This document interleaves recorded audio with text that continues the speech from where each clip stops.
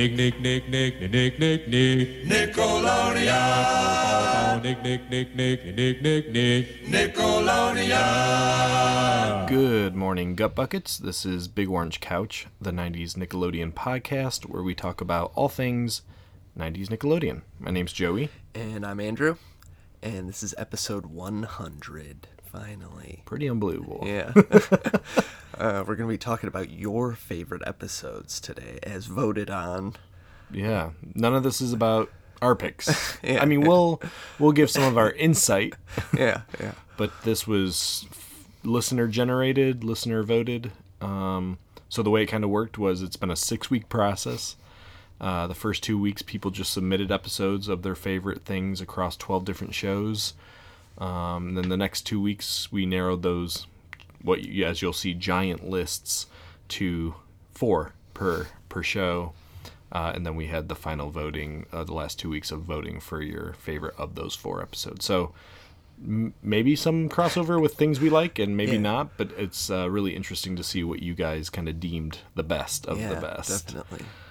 So we'll give our input. We're going to call a few of our friends, people you've heard on the show. And then we also asked some of our, most loyal listeners, people who've been with us kind of since the start and written and communicated with us. They also wrote some letters and recorded some stuff that we'll be reading and listening to kind of see what they like. So it's it's just a jamboree of Nickelodeon episodes. Yeah. Before we get going, we have a little bit of breaking news, so I'll sound that air horn. What's the news? Oh, man.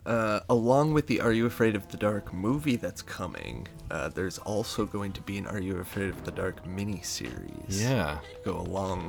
Coincide with it, I guess.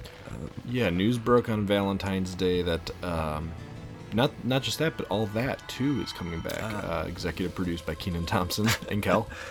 Wow. But nice. Which could be good, but I think we're a little more enthusiastic about the promise of the Are You Afraid of the Dark miniseries. Yeah. What are your thoughts? It's like the Twilight Zone remake. It's just worrisome, but like every time something like this comes up, it feels like, oh man, this could be the time where they get it right. Right. You know? Yeah. So it's pretty exciting. There's a lot to play with. I'll be interested to see whether they rehash old stories or whether they just totally go new. Yeah. It's always fun to like see a new twist on an old story. Definitely. Though if they mess it up, it really kind of stinks. Don't you mess up Dangerous Soup. So we'll definitely keep an eye on that. It's supposed to come out somewhere, either, we're not sure, like right before the movie or right after, I think is the plan, which makes sense. And then we'll also keep an eye on what's happening with All That. That seems maybe even more like already in the works. So we'll see what cast of goofballs they put together. And so before we start, do you want to just run down the shows that people were able to vote on for this? Yeah. We're going to be talking about Real Monsters, Ren and Stimpy, Hey Dude, Are You Afraid of the Dark, Rocko's Modern Life, Clarissa Explains It All, The Adventures of Pete and Pete, Doug, Salute Your Shorts, Kenan and Kel, Rugrats, Hey Arnold, and Big Orange Couch episodes. Yeah. And this will, so we'll tell you the final 4, what made it, because that's not known yet. The final 4 that made it for each. We'll say the winner. We'll talk a little bit about if those were our final 4, which would maybe be our favorite. Do we agree with you guys? Maybe not. I'll also share other episodes that were nominated but didn't make it, didn't move forward. And then, like I said, we'll be sharing listener thoughts. And we'll start there. We'll start with a letter from our old pal, Endless Alexandra, or Alex. And she says, Happy 100th episode, Blowholes. Thank you. When asked to share my feelings on what 90s Nickelodeon episode meant the most to me, this one came to mind. Hard Day's Pete from The Adventures of Pete and Pete. I put this with The Goonies on Beauty. It really captures that longing and mystery that Pete and Pete were masters at. I especially loved little Pete climbing onto the roof, pointing his Krebstar 211 toward the sky and saying, "Come on, please be out there, please." Oh yeah. I can't begin to express how relatable that is. This episode also feels like a love letter to Mark Mulcahy, who is my Elvis. All in all, a beautiful episode, Alexandra. Yeah, that's really nice. Very, very good. Man, I do love that. Him on the roof out there at night, Yeah. searching the skies. Did you ever have a song like that as a kid, where you'd heard it and desperately wanted to hear it again? Man, I think that it happened to me, but there's nothing that was so impactful on my life that I recall it now, I guess. Okay. Did you?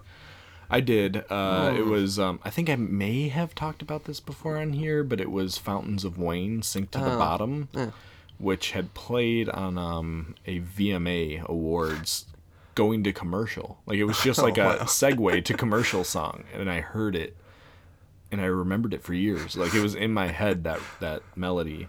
And then eventually, I don't know how I stumbled across it, but it felt like just finding So good. treasure. Yeah. So that was one of those songs that really stuck out to me. Actually, when the Polaris album came out finally, that was kind of like that. Yeah. It's like, wow. There's a whole album. Yeah. Definitely. And then we also heard from Justin. Justin sent us a little audio, so we're going to take a listen to that. Salutations, Gut Buckets. I'm Justin, and I'm here to talk to you about my favorite Nickelodeon episode. It's quite the stressful task to sum up an entire network of great memories and choose only one definitive episode. So after days of thinking this through and rewatching the episode of Think Fast, where Carlton and Anita square off against Sean and Latoya, yeah, it became clear to me. My favorite episode had to be The Tale of Laughing in the Dark. Without question, Are You Afraid of the Dark is my all-time favorite Nick show. And even though this might not be the definitive best episode in the series, it's the first one I think of when I think of 90s Nickelodeon. I enjoy the cold open that only occurs a few times during the series. The sights and sounds of the amusement park and the creepy carny guy give me a fun summertime feeling. Coming from a small town with not a lot going on, the carnival was something we always looked forward to as a kid. The episode itself doesn't really scare me. I certainly don't have xenophobia, but I think I'd forfeit any bet the second my dish of spaghetti turned into cigars. Aside from the amusement park in general, it's that final room with all the colorful doors that sticks in my memory. I remember feeling anxious to see if Josh would escape the funhouse unscathed the first time I watched it. As I said, I think there are better episodes in the series, but the first image that pops into my head when I think of Nickelodeon is that giant Zebo character smoking his cigar. So for me, it is the most fun in the park when you're laughing in the dark. Oh, man. Well done. Yeah, really. Did he have you for a second with Think Fast? Yes. Yeah, that would have been great. But this is also a good pick. Yeah, really great episode.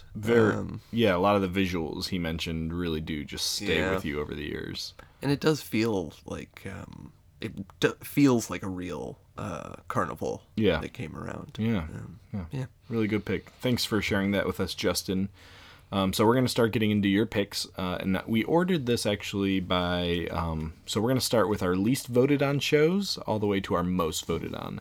And the show that accounted for the least amount of votes was Real Monsters. Not by a lot, but, just not quite as much as the other shows. So it boiled down to our final four. Our final four for Real Monsters is History of the Monster World. This is an episode where Grumble teaches students about their proud heritage. This is Your Brain on Ickis. Ickis, while trying to give Simon the Monster Hunter a nightmare, gets sucked into his brain. By the way, I should say these are some IMDb summaries. The Switching Hour. Ickis, Crumb, and Oblina hit the human world on Halloween night with disastrous results. And The Monster Who Came In from the Cold. This is Oblina infiltrates the human race in a human suit, When the suit malfunctions and she thinks she's human, Ickis and Crumb have to rescue her. Do you want to find out? Yeah. Oh, yeah. All right. So our winner is the switching hour. This isn't Ickis. It's a little boy. He looks just like Ickis. You look just like Ickis. Don't eat me, don't eat me. Oh, we don't eat humans. Who knows where they've been? Who'd be left to scare? Are you monsters? Yup. Monsters! Nice work. Of course we're not monsters. But you're hairy and weird looking, and you smell really bad. Thanks. Look, I'm Oblina, this is Crumb, and we demand to know what you've done with our friend Ickis. Ickis? You know, small chap, big ears, color of fresh blues. Does he eat garbage? That's him. I've seen him. I made my costume to look like him. Well, if you're here, that means... It means my brother's in big trouble. What do you think? Yeah, great pick. Yeah. Love the episode. Yeah. It maybe feels like one of the biggest episodes, like It's- most expansive, I guess. Yeah, it's the first. Yeah. It's the pilot, so kind of in that way, it really sets up the whole world for you. And I'm sure they played it a ton, so it Yeah. might have that staying factor. And it's got that like Halloween happening in Yes. the episode, which is great. Just Yeah. a really memorable thing. Yeah. Did you of those four? Is there one you're most inclined to say you'd pick? Yeah, I decided the switching hour of those Okay. four, actually. The This Is Your Brain on Ickis was very close, and even History of the Monster World were really good, but switching hour just feels so, like, just really gets the whole feel of the show right off the bat. It just, I don't know, it feels Yeah. like a great episode. Yeah, that would be my pick as well. That one with 42%. Yeah. There were four other shows four other episodes of Our Real Monsters nominated. That is Monster Blues, Cold Hard Toenails, Mayberry UFO, and The War Is Over were also nominated by our listeners. I do love Cold Hard Toenails. That episode in particular has stuck with me throughout the years. It's so weird. Yeah, Like the guy hoarding his jars of toenails. for sure. Do we want to do another letter here? Sure. This one's from Ivy Boy. He says, deciding the perfect 90s Nick episode was not an easy task. So many fantastic memories that stir up childhood memories that remind you where you were when you first viewed them. Whether it's the first time you heard Dr. Vink with a va, confronting the tough questions of a 90s youth like, what to wear to the Nirvana concert with my mom, or why the cheese is the best character on the show. However, there can only be one. This show not only captured all the essence of 90s Nick, but also had a firm grip on many other aspects of 90s pop culture, tackling subject matter that broke down the borders between adolescence and adulthood, and renowned even today as the best kids show of the decade. Pete and Pete had it all, plain and simple. It taught us valuable life lessons through whimsical plot development, punk rock cameos, and a kick-ass soundtrack. Pete and Pete truly embodied everything the 90s represented, a true freedom of expression for all age groups. I have chosen Farewell, My Little Viking as the all-time best 90s Nickelodeon show. The episode centers around Little Pete and his relationship with Artie. In my eyes, this episode demonstrates why so many of us continue to hold on to the spirit that 90s Nick embodies. Artie is more than just the strongest man in the world. He represents that kid in all of us, the part that we choose to not let die. Farewell, My Little Viking blurred the line of kid to adult themes that make us return to these old shows time and time again. I think one quote from this episode explains why Farewell, My Little Viking is the best 90s Nick episode of all time. Artie had a way at looking at the world that made everything a little bit stranger, but also a little bit better. Thank you guys for all that you do, and cheers to a million more episodes. Your friendly neighborhood Viking. Wow. Thanks, Ivy Boy. Yeah. That was really nice. Another great pick. Oh, yeah. It's a two-parter, Great but episode. I really think it's one. I mean, they aired it in two, Yeah. but it's just a solid, 45-minute episode. Yeah. Yeah, man, when that came out, it was kind of crazy for a kid's show. Like, Yeah. really, I mean, the show itself was changing in this big way that Right. didn't really happen. Yeah, saying goodbye to a major character. And know, making it like sad, but also uplifting kind of at the same time. Yeah, like this needs to happen for little Pete to Yeah. become who he needs to be. Yeah. Yeah, really good. Well, like we said, we're also going to give some of our friends a call. So should we give Alex a call? Yeah, let's do it. Hello? Hey, what's up? Hey, how's it going? Good. Welcome. Thank you. Have you been thinking about your top 90s Nick episode?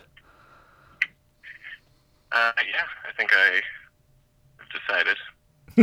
Nice. What was it? Was it tough, or did it kind of come to you right away? Honestly, it came to me pretty quick. I at least think the show was pretty obvious for me. Well, that seems like a good sign, like something that's just like it's got to be this. Yeah. What did you end up going with? I ended up going with Pete and Pete, the Nightcrawlers. Oh. I thought you were gonna go Are You Afraid of the Dark? Cool. Well, I mean, Pete and Pete so much, I feel like, kind of gives a lesson in every episode, so it's like, seems very memorable for that. Yeah. And then on top of it, I just feel like that episode really encapsulates like how being a kid in the 90s like felt, and some of the, minor struggles, as well as hanging out with friends and everything. Did you ever attempt like Little Pete an all-nighter? An all-nighter for sure. I don't know about the 11 days. Yeah, I guess that's the better point. He was going for the record. Yeah. And in that episode, the visuals of them getting tired and like Clem like growing a beard. Yeah. Yeah. Yeah. Like, all of it was pretty good. Yeah. I enjoyed that one a lot. Yeah. Cool. Yeah, that's a great one. That's all there is to it. We're just looking for favorite episodes. Cool. Well, thanks a lot for talking to us. All right. Yeah, thanks for having me. All right. See ya. All right, later. Yeah, Nightcrawlers. great pick. Yeah. Fantastic. Not gonna argue Knock it. it? Yeah. Well, next up, what was our next show as far as voting? The next lowest amount of votes that came in was Ren and Stimpy. The episodes that were up for debate were Stimpy's Invention, Sven Hoek, Fire Dogs, and Space Madness. Yeah. All pretty different. I mean, different lengths. Yeah. A lot of variation on kind of. You have like huge episodes and like short little. Yeah, definitely. Pretty interesting picks. I'm kind of surprised by Fire Dogs a little bit. I mean, I know it's a kind of a well-known episode, but just a little surprising to see it on there. Yeah, made it in. Yeah. So The winner was Space Madness. You know, they say sometimes people go crazy on these long trips. They get the space madness. Space madness. Mr. Science Officer, commence relaxation period. Aye, aye, Captain.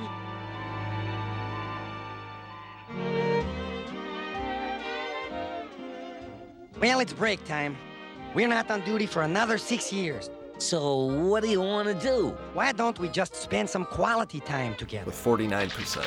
yeah, Great pick, I think. yeah, Really awesome episode. I think, for me, personally, that's what I would have picked. Yeah. As the top of those four. I love that. Just like, I mean, I like space in general, I guess, but just the surreal imagery in that episode, and Ren going out of his mind is just a really great sequence. for sure. So, I love that one. Yeah, I kind of guessed that would be yours. I Ren and Stimpy's one where, I didn't revisit a lot, but these were all 4 episodes I did kind of know. So to me, it, made some sense. My pick probably would be Sven Hoke, is my favorite of those 4.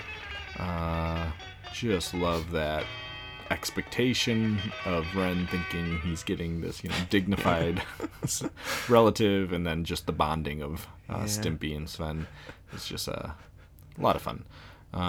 Sven Hoke and Fire Dogs actually ended up tying for 3rd, so there's not really a 4th. Interesting. Space Madness, Stimpy's Invention, and then Sven Hoke and Fire Dogs tied. Other really close contenders for Ren and Stimpy, Hermit Ren almost made it. Love it. Stimpy's cartoon almost made it, and the Littlest Giant almost made it. And other ones nominated, but didn't get into the at least semifinals was Haunted House, Jerry the Belly Button Elf, Stimpy's Fan Club, Insomniac Ren, House of Next Tuesday, Son of Stimpy, Nurse Stimpy, Stinky, The Royal Canadian, Kilted Yaxman, and Stimpy's Big Day. All good ones. Yeah. So there we go. Space Madness reigns, according to our listeners. We have another listener letter here. This one's from our old pal Jacob. He says, "Dear BOC, to me, picking my favorite 90s Nick episode is equivalent to someone picking their favorite child. It's unethical, time-consuming, and someone's going to get their feelings hurt in the end. But this is your 100th episode we're talking about, so I decided to begin a journey to figure out my favorite 90s Nick story. I researched, cried in frustration, and researched again. I re-examined the best shows of the decade and even delved into Nick Jr. Oh, Jacob, what are you doing? You know what? I made a choice. Sure, it feels like I've betrayed most of the stories that have made me who I am, but hey, one shouldn't cry over spilled orange soda. My favorite episode, drumroll please, Cat Dog Talking Turkey. No, Joey, don't have a heart attack. I'm kidding. It's really Arnold's Halloween. Is it the best 30 minutes of 90s Nickelodeon ever? Not even close. I know many episodes from both Pete and Pete and Are You Afraid of the Dark that are better in terms of overall story quality. But does it represent the sheer insanity of 90s Nick at its heart more than any other episode from that time? You betcha. Everything about Arnold's Halloween is what Nickelodeon stands for. It was aggressively strange, zany, and memorable in both its scope and comedy. The idea of a whole city mistaking a group of trick-or-treaters for actual alien invaders in a War of the Worlds style scenario is just something that only 90s Nickelodeon could ever come up with. And besides, it's a Halloween episode, and you guys know how much I love Halloween. Happy 100th episode, you guys. Have a round of slime on me. Sincerely, Jacob. Thanks, Jacob. Yeah, thanks so much. Nice one. I like that people are going with the episodes that stuck with them or did something for them personally. You know? Not trying to pick out the technically best episode maybe, or right. Yeah, it means and to me that is that should be a favorite episode, is something that kind of means something to you. So that's really cool. Always great to hear from Jacob. Really nice letter. Okay, well, let's move on to our next show. This time it's Hey Dude. That's a show that after posting it I realized doesn't have a lot of iconic episodes. Yeah. But people voted, and so our final 4 for Hey Dude ended up being Battle of the Sexes. IMDb says, who's a better rider, a better cook, better at catching fish, Ted and Danny, or Melody and Bradley? We also had Double Date. Jealous of the relationship between Brad and Kyle, Ted asks Melody out in an attempt to make Brad jealous. We also had Ghost Stories. It's a rainy night at the Bar None, and the kids entertain themselves by trying to scare the wits out of each other. And then finally, Murder, He Wrote. Mr. Ernst and the staff plan a murder mystery night to raise money for the ranch. And so our winner ended up being Ghost Stories. When I was at camp, whenever it rained, we used to sit inside and tell ghost stories. Oh, no, not that. Please, I hate ghost stories. Why, you get too frightened? No, just the opposite. I never get scared. I think they're really stupid. All right, well, this one is really good. It's really scary. You're going to love it. Okay, it all starts one dark and stormy night. This woman is driving along a lonely stretch of highway when all of a sudden the guy in the car behind her starts flashing his high beams on her. Yeah. The guy in the car behind her is a cop, and he's trying to warn her that there's a maniac in the back seat with a knife, right? Yeah, how'd you know? I went to camp, too. I've heard them all, Mel, and quite frankly, that one didn't scare me the first time around. Is this so in one with 54%, a huge margin compared to a lot of our categories? Yeah. Is this an episode you remember?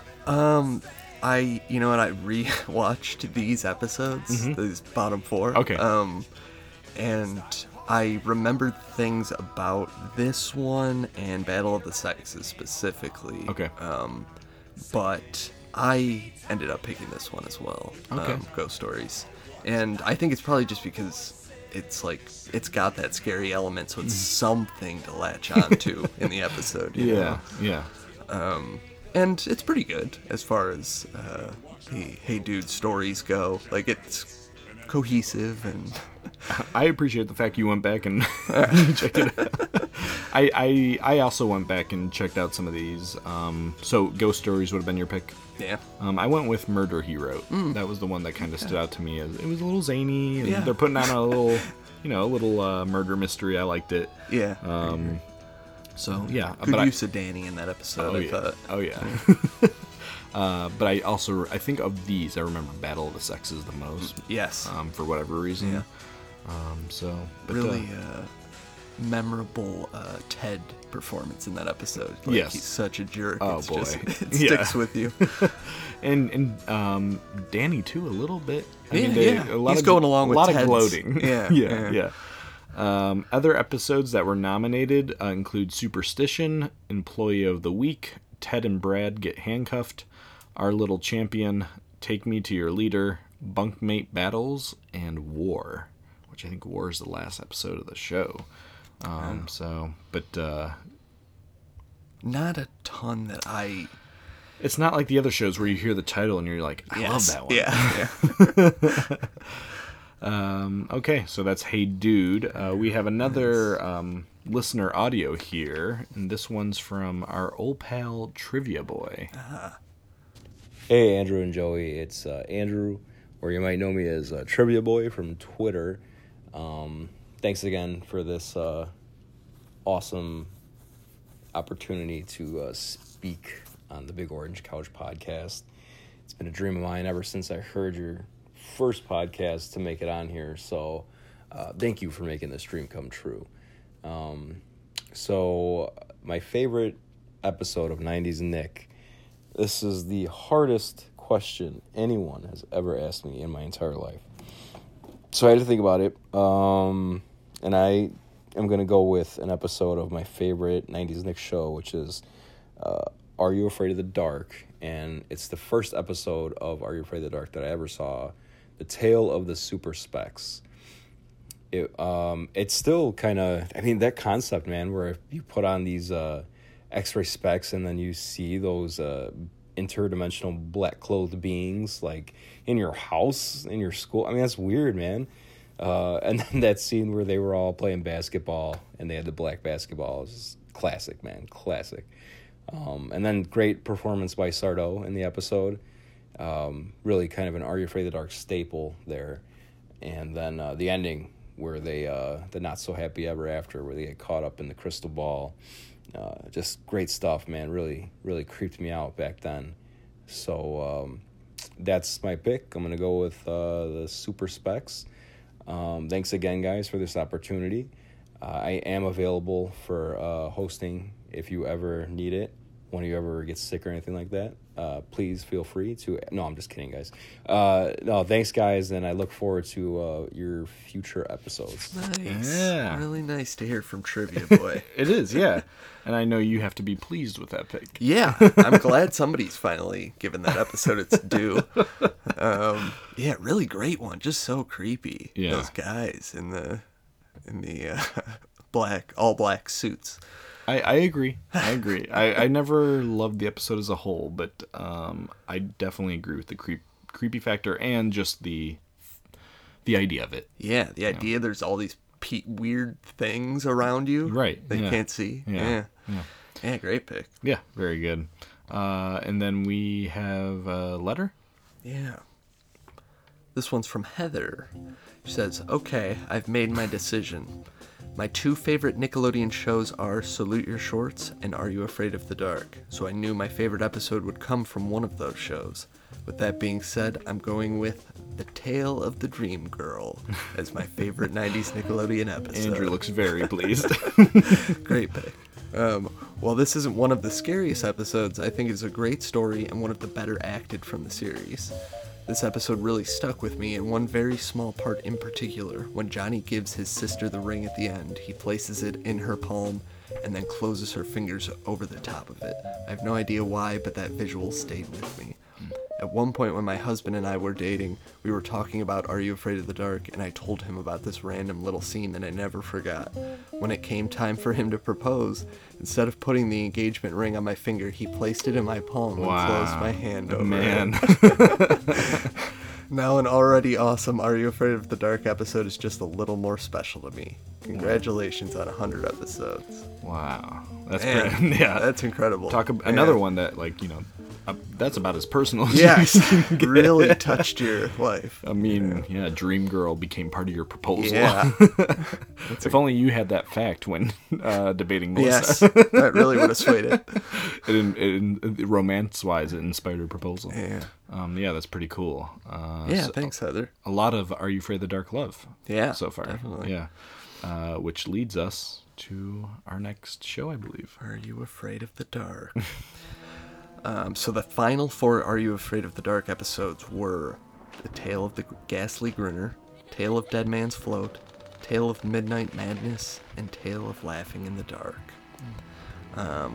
Just to recap these episodes real quick, these are the IMDb synopses, which are pretty funny usually. Yeah. So Laughing in the Dark, a kid named Josh decides to prove that a fun house isn't haunted by stealing the nose of the clown who is supposed to haunt the place.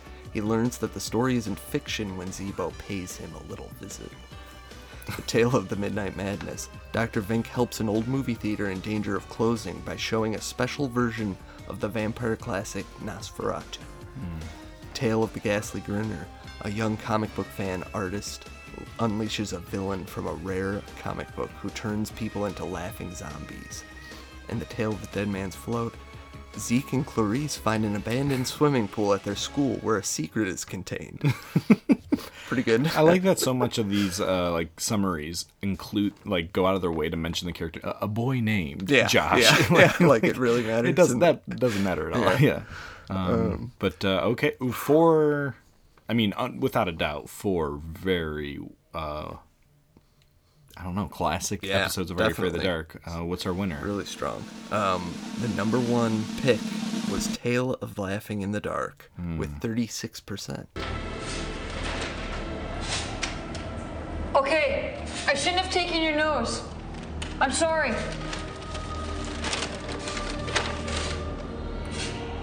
There, it's all yours. And, just to show there's no hard feelings, cigars. All for you.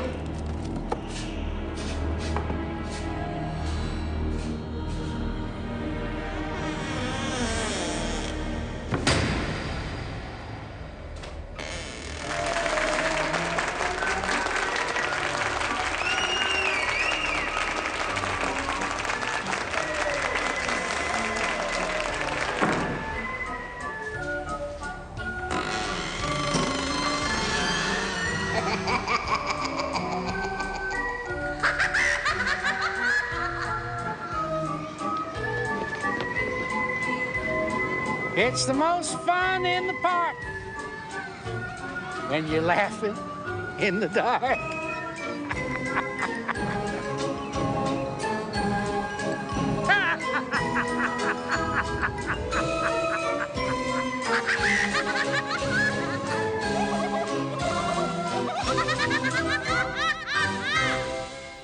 So not as quite as big of a victory the last couple, but yeah, it was very close for Are You Afraid of the Dark.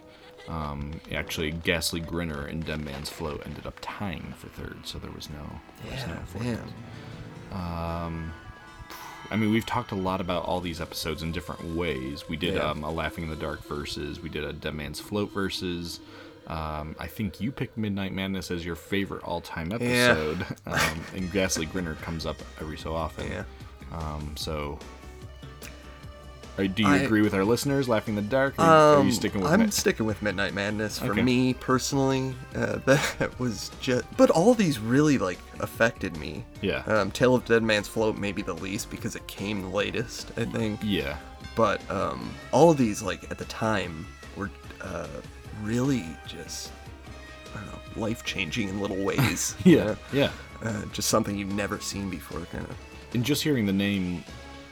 Like, those are all episodes I hear the name and immediately I can think of the episode. Yeah. Or that's not always the case, but there was a whole lot of episodes nominated for Are You Afraid of the Dark from people. So, close to making it. 2 episodes were very close to making it to the final 4, just missed out, which was Tale of Dark Music and Tale of Dream Girl.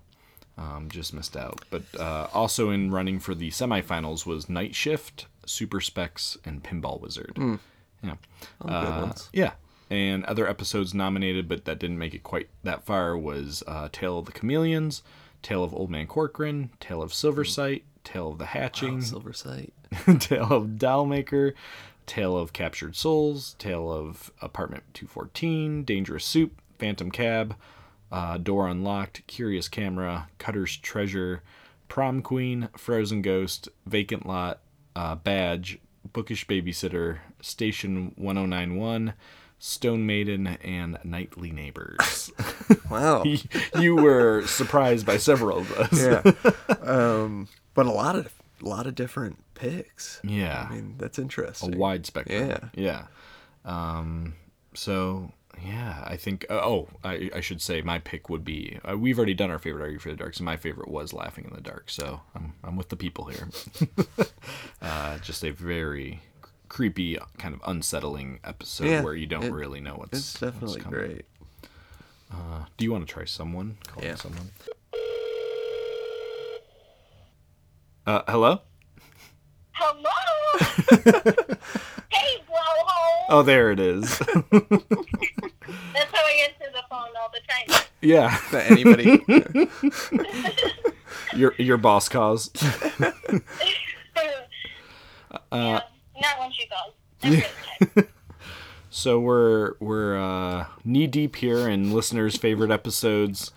We've been hearing all sorts of different stuff, but Melissa, the question on everybody's mind is, what is your all-time favorite episode of 90s Nickelodeon? That's very nice of you to say, but I don't think anybody's wondering that. And the ones that I wrote down, I talked about on the show before, so it probably won't be very shocking. But I got Are You Afraid of the Dark, Ghastly Grinner, of course. That's the one? It's the one because I tried to think of episodes that I remember without researching anything. Like just episodes that had stuck with me over these past 20, 25 years. And that's one of them. Yeah. Well, I mean, I think I know every line from that episode. It was always my favorite. Wow. And what else? Are a lot of people saying that one? I think you're the only. Yeah. So far. What? Yeah. That's crazy. Yeah. We just did Are You Afraid of the Dark category, and Laughing in the Dark won. Oh. But yeah. Ghastly Grinner was in the finals. Yeah, it was in the final 4. Well, I like Ghastly Grinner. Oh, very good. Next, I really do love that Rugrats episode, Runaway Angelica. Oh, yeah. Yeah, that... But I mentioned it, and I'm mentioning it again. That is a really good Rugrats. Yeah, it is. I really like it because, I don't know, it's just every kid wonders what they would do if they actually ran away. Yeah. And it was cool to see a kid actually do it. Yeah. Well, not actually, it was a cartoon, but you know what I mean. Yeah. Yeah. And then, what else was the other one I was thinking of? I don't know the name of it, but I was thinking of Dog. And there's one episode I really remember liking was when, I can't remember the name, when Judy had a huge crush on this guy. I can't remember, but Judy was obsessing over this guy and trying to impress him. And Yeah. maybe it was Roger. Oh. I don't know. You can cut all this out since I really don't know what I'm talking about. Well, there's two But I like that because Judy was usually kind of tough and like played it cool all the time. She's very cool, but she totally lost her cool. She was very. Is that the one where she invites him over to the house and it all goes wrong? Maybe. Okay. That's my favorite episode of Doug. There is one where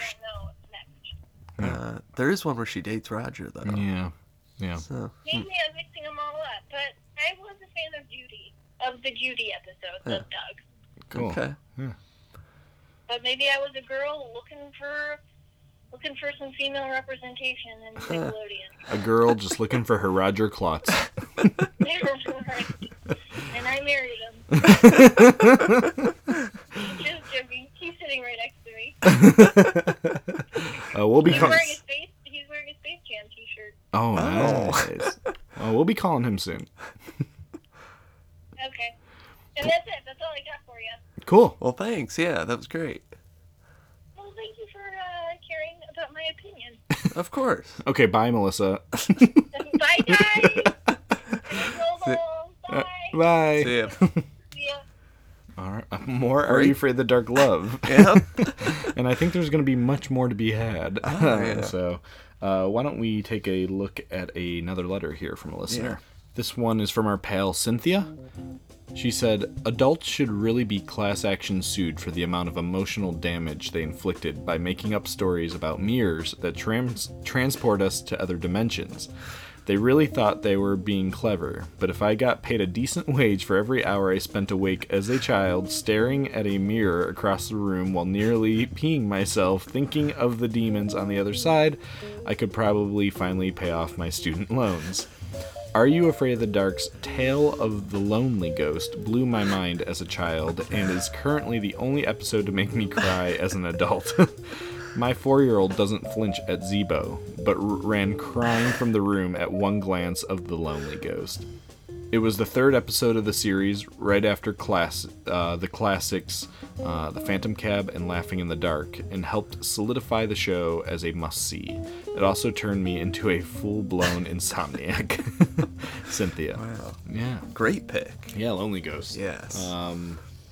One I would like to revisit, it's, I think I mentioned either on Scariest Characters or episodes, I think episodes for Are You Afraid of the Dark, that as a kid, just that idea of being alone in a house at night and a ghost approaching you, that's like so vulnerable, but maybe menacing. Yeah.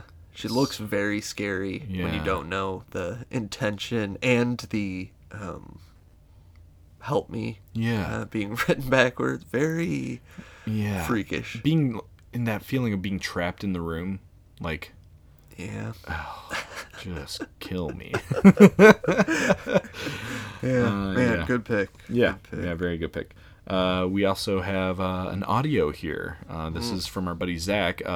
Zach isn't a regular writer, but he has contributed art to the show, including our Dream Girl versus Dead Man's Float episode. So he's a really talented artist. You can find him on Instagram, Zachary Jackson Brown. He does some Are You Afraid of the Dark stuff. Maybe not to spoil anything here, but yeah, let's hear from Zach. Hey Andrew, Joey, Melissa, and everybody out there in podcast land. This is Zach. I wanted to thank you for asking me to record my favorite Nickelodeon episode of all time. And after thinking about it for a while, I've decided that it is Are You Afraid of the Dark's tale of Laughing in the Dark. To me, it is the quintessential episode of Are You Afraid of the Dark. Whenever I hear other people talk about the show, that's the first episode I think about. And even though I really, really like the Ghastly Grinner, I do feel like, since that's an episode from the first season, and I just feel like it was done so well, especially not really showing the monster all that much. I think that's one of the strongest suits of that episode. For me as a kid, I couldn't figure out if it was the clown dummy that was going around and doing things inside the kid's house and kind of stalking him, or if it was a ghost of the real clown. So to me, the idea that it was the animatronic dummy was a little bit scarier, but it was still really one of my favorite episodes. And I'm sure, like most people, I was afraid of clowns as a kid, so this episode just helped to reinforce that fear. And I really think it's cool that the creators of Are You Afraid of the Dark didn't hold back from looking into things that really did scare kids. So that's my favorite episode. I really appreciate you guys asking me to call in or record. So can't wait to hear what other people's favorite episodes are. Thanks. More love. Yeah, wow, man. Yeah. It is good. That's a great point, though, that, like, what is Zeebo? Is he the mannequin or whatever, or is he an existing clown that can, like, kind of come from the carnival house? I always debated that because there's so much stuff in, as we know, Josh, the boy's name's Josh, in his house that seems like it has to be a physical moving thing. And then there's also, I've heard people propose that, it's the guy who played, it's Dr. Vink, but in this episode he's not Dr. Vink. He's the carny outside the house. Is he kind of the living embodiment of Zeebo? Do these kids only see him? Leaves a lot of questions. It does. But, great pick, of course. I mean, respectable. Oh, yeah. Well, let's get into another show here. Our next up is Rocko's Modern Life. And it came down to, like the rest, 4 episodes. And our finalists were Rocko's Modern Christmas. IMDb says, when elves move in across the street, Rocko invites them and all of O-Town to a Christmas party. We also have Wacky Deli. In order to get out of his contract with his network, cartoonist Ralph Bighead hires fans Rocko, Heifer, and Filbert to create a surefire failure of a series that, much to his dismay, becomes a success. We have Who Gives a Buck, which is Rocko goes shopping to the mall with his new credit card. Those are those IMDb descriptions I love. And Zanzibar, which is O-Town begins a massive musical recycling campaign. Interesting Final Four. Yeah. Yeah. But our winner was 52% Wacky Deli. What do you mean? Creating an idea for an animated show must be so easy. Oh, Hef, you know nothing about it. No, really, I'll show you. It could be about, deli meats.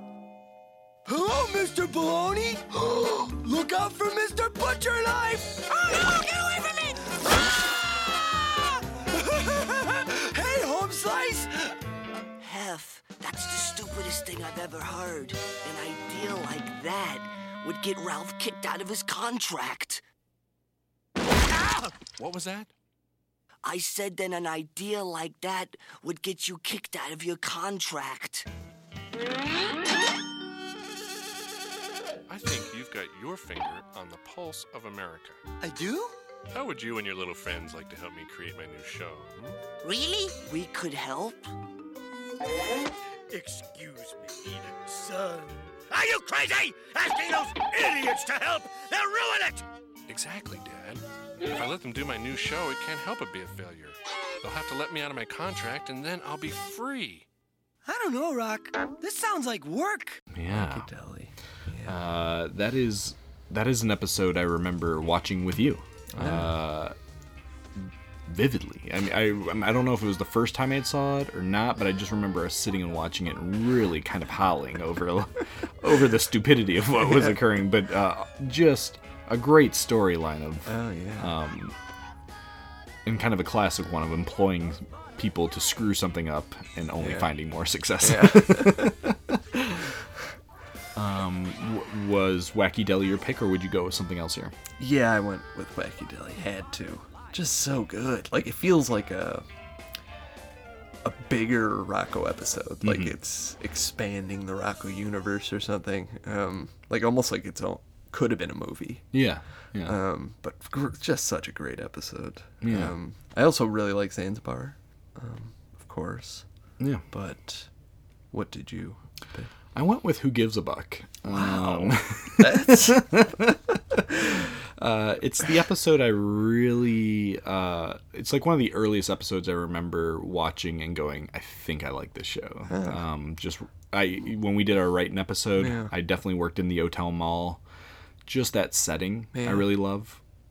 So I think, that was an episode that really stood out early for me. I think as a kid that really confused me about credit cards and just like how this works. Yeah. Like watching this episode, like I don't get. You just buy stuff on credit and then it gets repossessed. Probably not the best economic. Maybe it is a good economic lesson. I don't know in retrospect. And then we talked about Rocko's Modern Christmas about a year and a half back, so you could check out that good episode. Yeah, really. I think one of the best holiday specials. Yes. Yeah. Other episodes to be nominated, I guess we'll just call them close calls, were Gutter Balls, Magic Meatball, Heifer in a Handbasket, Bedfellows, Spitballs, and Super Frosted Frights. I didn't realize there were so many episodes with the word balls in it. And then nominated but didn't make it to the semis was Who's for Dinner, I Have No Son, Rocko's Happy Vermin, Pranksters, Ed is Dead, Skid Marks, Flemrock, With Friends Like These, To Heck and Back, Sailing the Seven Z's, Camera Shy, Turkey Time, Wallaby on Wheels, Mama's Boy, Keeping Up with the Big Heads, Pool Day, Popcorn Pandemonium, Junk Junkies, Hut Sut Raw, Snowballs, and Boob Tubed. A lot of nominations with Rocko. Yeah. And a lot of great episodes. I mean, just going over those is making me think of some ones I want to rewatch. We're going to pause and just watch a little Rocko right now. So Wacky Deli. That's our big winner. Let's check out another letter here. This one's from Sean. We love hearing from Sean. He says, "Hey, BOC cast. First off, I've got to cheat a little bit and give you two answers. I have a favorite 90s Nick episode of my youth and of my adulthood. Growing up in the 90s, I was all about Hey Arnold. I was glued to the TV no matter what the episode or how many times I had seen it, and my absolute favorite was The List." Yeah. Love it. Yeah, I know you like that one a lot. This episode is the perfect snapshot of a 90s kid's Saturday full of high expectations and lots of crushing letdowns, but in that perfect Hey Arnold way. It was also always followed by the haunted train, so you knew you were in for a solid 22 minutes of good Hey Arnold. Now in my 30s, I'm a huge Pete and Pete fan, and that's kind of thanks to you, BOC. I didn't really get into the show in my youth, but now, so good. And my favorite episode has to be Field of Pete. Being a begrudged baseball player growing up, that episode clicked with me on another level, and Ed Nairn steals the show.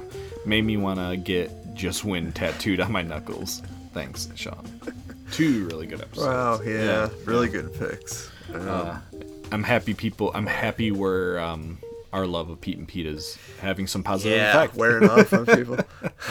Yeah, cool. We also heard from Nancy. She sent us a little recording. Hi, Nickelodeon friends. This is Nancy. Thank you for letting me be on your podcast. It's an honor. And I hope I can be on more. My favorite episode of 90s Nick is Doug and Patty sitting in a tree. Because Doug has to ask Patty out on a date, and he's like super nervous, and but they're just friends, and people keep teasing them about, you know, them being together and stuff. And so it kind of reminds me of school when I would like someone and then my friends will make a big deal out of it when me and the boy were just friends. And so it just brings good memories of school and how the situations that Doug will go through, I will go through almost the same thing, but not too exaggerated. And it's just a show that I will watch with my friends and my sister every time we will come home from school. And then I know I'm only supposed to talk about one, but I also grew up watching Clarissa Explains It All. And I just love the episode of Crush Connection. I mentioned before that I like No TV, but I also like Crush Connection because it pretty much talks about the same thing, how her first crushes were her pets, and then she started liking boys at school, and how shy she felt when approaching somebody that she liked. And, you know, it just brings all those memories from back at school. And sorry, I can't talk right now. But it just reminds me of that, and I miss being young again. I just turned 28 this month, so looking back at my childhood is pretty great.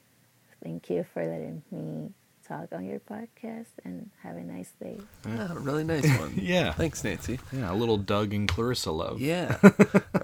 We did talk about the Doug episode, didn't we, a little bit? A little bit. May have been on Perfect Day Night. Okay. That's the one where they go out on the date and they're all waiting at the end. Yes. Like when he comes out. I think that was on Max's list. Yeah, that's a good one. That Doug episode I think goes just a little further than any other episode as far as Doug and Patty. Yeah. So there's a little feeling of reward. Yeah. I can't say off the top of my head I know Crush Connection from Clarissa. No, I don't specifically remember it. Maybe to see it, but all solid reasoning. I mean, the whole reason we do the podcast is, you know, we also like thinking back to that time. Yeah. And so solid picks. Again, sentimental, heartfelt picks. So thanks a lot, Nancy. We love hearing from you. What's our next category? Did Nancy segue us at all? Oh, perfectly, in fact. The next one is Clarissa Explains It All. It came down to these four. No TV, in which Ferguson and Clarissa have been fighting for control of the TV when Clarissa's mother decreed no TV for a week. The problem then becomes about how to fill in the time without getting on each other's nerves. Well, IMDb went for that second sentence. Yeah, that doesn't happen often. Yeah. The next one is Cool Dad. Marshall is invited to speak at Clarissa's school's career night, which she finds embarrassing. Clarissa tries to convince him not to go, unsuccessfully. Marshall decides to become cool to fit in. Yeah. And the Darling Wars. After being left alone for the night, Clarissa and Ferguson take turns scaring one another. Over the course of the evening, the Darling War continues to escalate until an unexpected guest frightens them both. And Total TV, which I forgot to mark here, but I know what it's about. Clarissa does a project where she has to watch TV all the time for 24 hours or 48 hours straight. Yeah.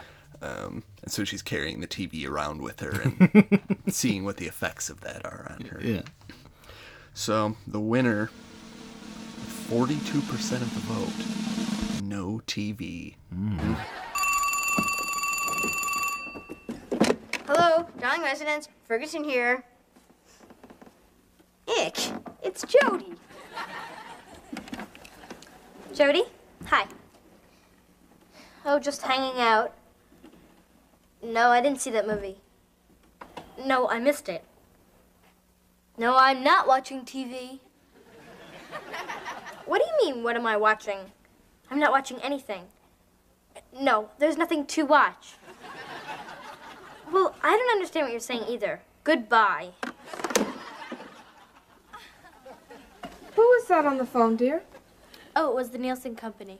They wanted to know if we'd be a Nielsen family. You know, the Nielsen ratings. Funny. Mom, don't you realize that if I don't watch TV, I won't be able to keep up with the cultural level of my peers? Clarissa, you know there is nothing on TV but an endless stream of the same sitcoms, game shows, and commercials. That's what I mean. Where else can I experience the vast wasteland that we call the 20th century? Where else can I get chewing gum for my eyes? And what about Johnny Depp? I think we can live without Johnny Depp for a week. The only Clarissa episode we talked about. Yeah. Yeah.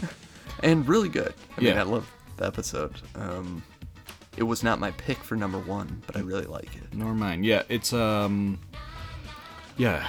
episode of the series, and does just a great job of kind of forcing the family to spend time and kind of revealing the quirks of some of the characters. So, and it's interesting because it's anti-TV on TV, Totally. which is Yeah. probably taboo. Yeah. What was No TV was our listener's pick. Yeah. What was your pick? Mine was Total TV. Uh-huh. One of the Clarissa episodes that just really sticks in my mind, like the whole episode, I kind of remember it.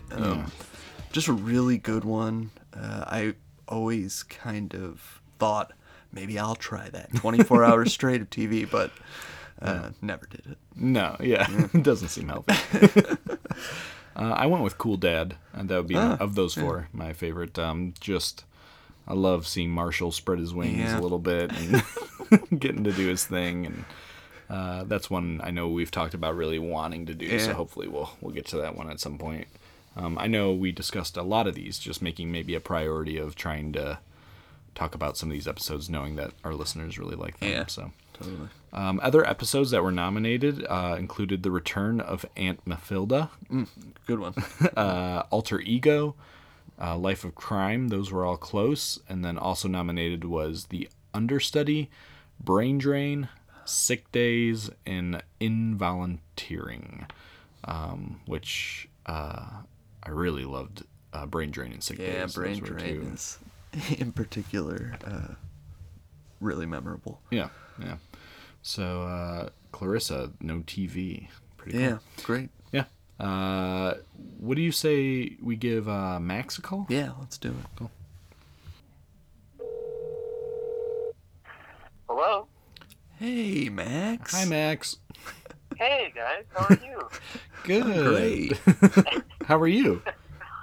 Oh, I can't complain. I just I ate a T-bone steak not too long ago, which I never get to have. So that was a really special night. Wow, Man, nice. That's really cool. Yeah. Just for the occasion, for the 100th episode? Yeah, you know. I also was really in the mood to eat red meat. I haven't eaten it in a while, but it was a celebration of the 100th episode, and then also just really desiring a steak. Yeah, nice. We hear you're rocking a cool Space Jam shirt. Yeah, and I put that on because it's a big shirt and it's comfortable, so I wanted to be comfortable while I ate my steak. Boy, I really feel like maybe we're interrupting something here. So let's get on with this. Yeah. So no. Yeah. What did you end up picking? So I picked Hey Arnold Vacant Lot. Okay. Nice. This is one that just kind of just came to me. I really have reflected on this one quite a lot as I grew up. I think it's an awesome episode of Hey Arnold, which is probably one of my top two favorite cartoons from 90s Nickelodeon. With what else? With Doug. Doug, cool. Yeah. I just love the story just because it starts off with them playing baseball, which, as a kid, everybody loves baseball, but they're playing it in the street, and they have to just stop every pitch, every hit. The cars coming by, they have to wait for the stoplight, and just feel their pain. Yeah. And they take it into their own hands. They find this vacant lot that's full of trash and just come together as a community of kids and make it an awesome place to play baseball. Yeah. So I think that's a great message. If you work with your friends, you can really make something, that's not the best situation into something, just a gorgeous place to play baseball. And then it takes that turn where the adults see that the vacant lot now cleaned up. So all the adults come in and they put up their stands, and all the adults are using it, and they can no longer play baseball, which just really irked me when I was a kid. There's those times where the adults, they always say they know best, and they take over something that you think is great.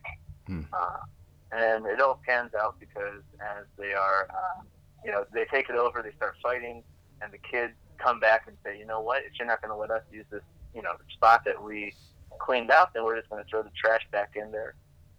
And it's just one of those moments where, as a kid, the kids were in the right for once, and then they show the adults, this is our spot, you took it over, we're throwing the trash in there, and the adults realize that, hey, these kids are right. I just thought it was awesome. My parents, growing up, were always really cool to us kids, and I feel like the adults in that episode kind of remind me of if us kids came to the parents and said, we really enjoyed something, you took it away, they'd hear us out, and then end the episode, the adults take away all the garbage that they poured back and make an even better baseball field where they can enjoy it with the kids. Yeah. So the whole community, not only the kids come together, but the adults do. It's just a really nice, happy ending where they're playing a game of baseball at the end. Yeah. Very well said. Yeah, a great pick. Yeah, I guess I didn't have to recap the whole episode for you guys, but no, that's good. No, really good. That was definitely one that stuck out to me. Yeah. Cool. Yeah, I love that. And then I did have a few close calls. Oh boy! Oh boy! Let's have them. So that was the one that I went back to being a kid. Like, I always enjoyed that episode, but as of recent, the last year or so, I've had 4 episodes because of your show that have really impacted me. Not only because of the content in the show, but the time I've had with Melissa and you guys. And those are going to be Tale of the Vacant Lot, not the Ridiculous Vacant Lot, as well as Tale of the Dark Dragon, because that was an awesome person. Sure. I got to study both of those episodes up, and it really pinned me and Melissa, or Melissa and I, against one another. And then Tale of the Dream Girl and Dead Man's Float. Those 4 episodes, just the time I've had with you guys debating and myself and Melissa debating, it's just been such a fun time over the last year. Yeah. So, yeah. Those will always hold a special spot in my heart now. Oh, Max. That's so nice. Because of you guys. What a guy. Awesome podcast. Yeah. Well, I know. Yeah, they feel a little more special to us as well. Oh. Cool. And that's that's tough to say for Vacant Lot and Dark Dragon. It's true.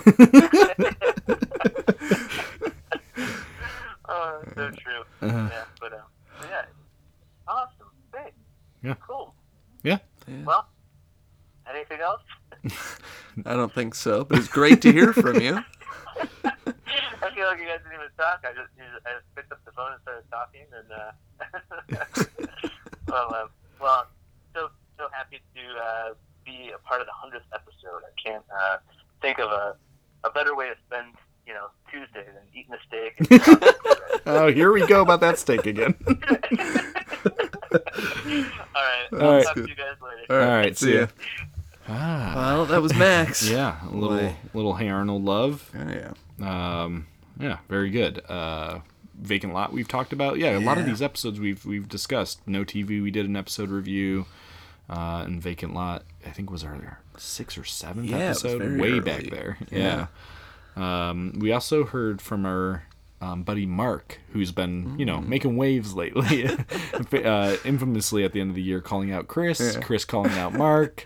All is well now, and Mark sent us a little audio of his favorite 90s Nick show. Buckets, Mark here. Thanks for having me on for the Listener Favorites episode. It's really cool getting to contribute a little to such a great podcast. My favorite 90s Nick episode can be described in 3 words: one lousy note. That's all Little Pete could remember of his favorite song after his band, The Blowholes, just finished a mini telethon to pay the Wrigley's sky-high power bill. That awesome telethon included the best fake song in the history of entertainment, Marmalade Cream, the typical Freebird request, and some sweet payback to Mr. Hurley. This episode has so many great little moments as well, like the fact that Artie taught Little Pete about the birds and the bees, all of the Krebs Star product placement, and the ongoing search for Mr. Tasty. The introduction of the song Headache is what makes this my all-time favorite. Little Pete's desperation as he sits on the roof with his Krebstar 211 radio is a feeling many 90s kids had when that perfect song was just out of your grasp. I mean, we're talking pre-internet here. But that feeling of finally finding what you're looking for, after months of searching, then periods of giving up before finding that one clue that leads you to it, is one of the greatest feelings in the world. I see why Pete and Pete is the unofficial favorite show of this podcast. It's got everything you need. Thanks again, guys. Mark. Really good to hear from Awesome. Mark. Yeah. I've grown to love Mark. We started the show with Alex saying Hard Days Pete too. So so far, we have Hard Days Pete with a couple votes. And really great episode, of course. I love that he mentioned that marmalade cream. That is such a weird, great part of that episode. And just them in the garage. It's Pete and Clem, and then their math teacher, Miss Fingerwood, and the mailman, right? Or the meter reader. Yes. And them getting the phone calls like a telethon kind of. Raising the money. Yeah. Awesome. Man, it is really great. Yeah, that's an episode I think we'll definitely get to this year. And that leads us directly into our next category, which is The Adventures of Pete and Pete. So the final four for Pete and Pete ended up being Field of Pete. Big Pete is finally on a winning baseball team. The Secret, using Little Pete to distract the other team by yelling at them while they're at bat. Then the yelling starts to distract Big Pete. We also have Halloweeny. Big Pete loses his Halloween spirit. Could be because the Halloween terror gang, the Pumpkin Eaters, is looking for him. We have Hard Days Pete. Little Pete controls underground radio station WART along with Artie. Little Pete then decides to start his own band. However, the neighbors aren't too tickled about the racket every day and night as they rehearse. And night crawlers. Believing that his early bedtime has resulted in countless hours of lost fun, Little Pete defies the international adult conspiracy by attempting to stay up 11 days in a row. 4 very solid options, but only one winner here, and our winner is Halloweeny. Pete Wrigley, you have tasted the dark side. And it tastes like chicken. Right, Mike? Do me a favor. Clam it! Maybe, just maybe there's hope for you yet, Wrigley. Hey, does anybody else's pumpkin head smell like tangerines? Oh, yeah. I licked mine once. Don't go ruining your appetite, boys. Because tonight, we're gonna have us a little weenie roast. With 32%. Oh, man. And this was tied for our closest result. It won by 2 votes. Wow. Yeah. What was the... Beats out Field of Pete. Okay. And we're talking, I think, in the last hour of voting. Field of Pete was in the lead almost, I think, the whole time. Wow. And Halloween, he snuck it out. Man, I like Halloweeny. Yeah. But surprising. Yeah, we've talked about that episode. Yeah. I'm kind of on record as it's in my lower tier, Pete and Pete, so I'm a little shocked here. I guess I'm a lot shocked by the order of this. It ends up being Pete and Pete, Field of Pete, Nightcrawlers, and Hard Days Pete 4th. Wow. Man, I would have, if I had to guess which one before this, I would have said Nightcrawlers probably would win. Okay. But I would go with Field of Pete, personally. Yeah. For those 4. I would as well. Yeah. It's, I think these are all really good episodes, but I think there's no like hole in Field of Pete. There's nothing I can point at saying there's something wrong with this episode. So it's, I think, a perfect one. But Halloweeny, you guys have spoken. We'll respect it. There's 2 episodes that were very close to moving on, and that was Yellow Fever and Time Tunnel. Both came extremely close. In fact, oddly enough, Halloweeny won, but Halloweeny was the episode on the edge of not making it to the final 4. So just made it out.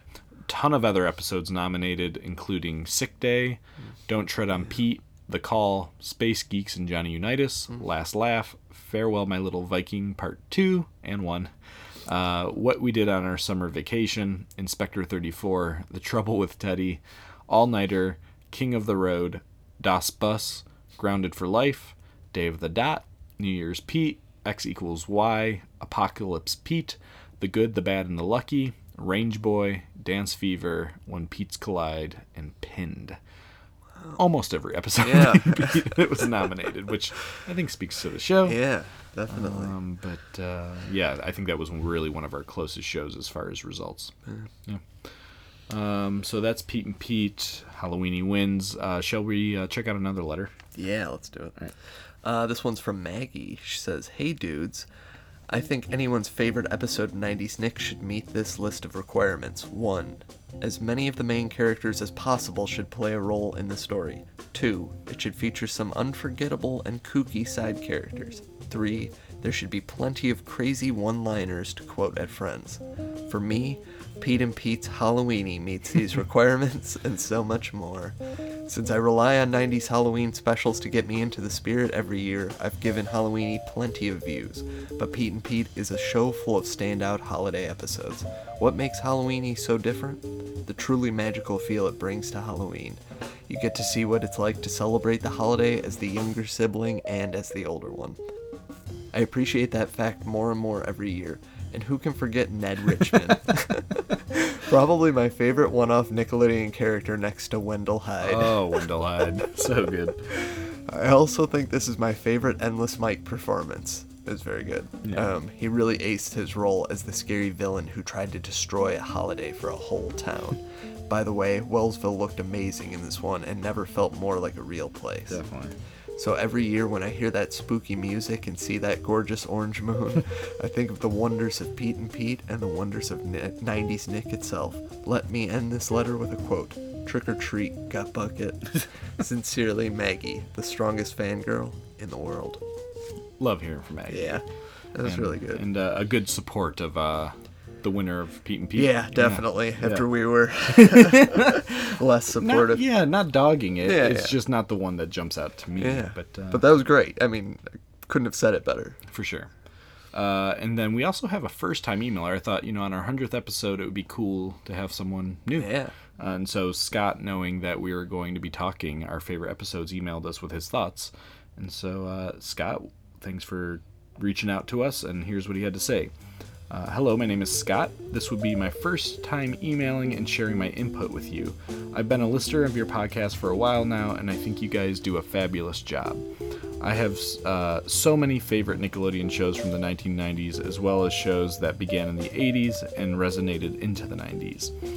Congratulations on your 100th episode. I am fond of live-action shows as well as classic animated shows. I was thinking that I might give you my top 5 favorite show episodes. We'll allow it since it's your first time, Scott. Number 5, Hey Dude, Legend of Jed. I'm not even going to pretend to know what this is. But, Scott, I trust you, and maybe, 5 years down the line, we'll get to it. Doug's Big Nose. Nice one. One of the most famous quotes from Doug, Dougie Big Nose. Yeah. Number 3, The Adventures of Pete and Pete, Valentine's Day Massacre. Ooh. Doesn't get a lot of love. Yeah, true. Pretty cool. Number 2, Salute Your Shorts, Zeke the Plumber. Great one. Yep. And then number 1, Are You Afraid of the Dark? The Tale of the Dream Machine, which I don't think has ever come up on this podcast. And if it has, just in passing. Yeah. Not an episode I usually think about.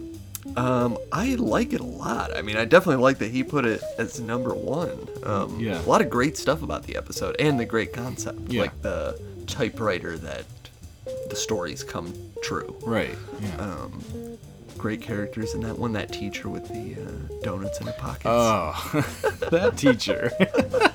she was a real nightmare. But good pick. Yeah. He said, also, despite it starting in the 80s, I was a fan of the show. You can't do that on television. Yeah. Keep up the good work on your awesome podcast, Scott. Yeah. Thanks a lot, Scott. Yeah, hope to hear from you again. Yeah. Shall we move on to our next show? Yeah, let's do it. The next show we're talking is Doug.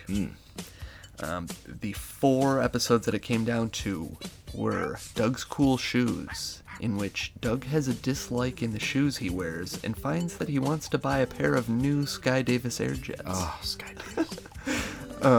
Doug's Hot Ticket. Doug and Skeeter get tickets to a concert by the Beats. Doug's Secret Song. Wait, that's the... That's the whole synopsis for Hot Ticket? Okay. Doug's Secret Song. At Video Goofball, Doug makes a video of a love song he wrote about Patty, only to regret it later. You're the mayonnaise for me. And Doug Rocks. Doug and Skeeter win tickets to see their favorite rock group, the Beats, but they have to miss the concert when Skeeter is grounded. Yep. Oh boy. Well, you want to hear it? Yes, Number I 1? do. Yes, I do. It's Doug Rocks. Oh, great. Even the Honker Burger's empty. I guess everyone's at the concert. Hello, everyone. I'm Chap Lipman, and I'd like to dedicate this next song to my 2 best friends, Monroe Yoda and Pork Chop. Aye-oo, killer tofu. Lay it on me, Chap Lipman. I'm jamming like jelly, Monroe.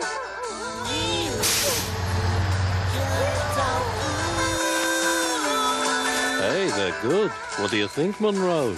Very nice. It's the Beats. Oh, you've heard of us. Aye-oo, killer tofu. Let's jam. 33% of the vote. Great episode, I think. Yeah. And I think I said earlier that one of the shows was the closest vote, or tied for closest, but this was our closest vote. Doug Rocks won by 1 vote. Wow. 1 vote beat out Doug's Secret Song. Man. Yeah. I'm surprised Doug's Secret Song was that close. Yeah. I mean, I like it, but yeah, that's it's pretty. I mean, that song is pretty famous. Yeah, but Doug Rocks is kind of. I think it's our first introduction to the Beats.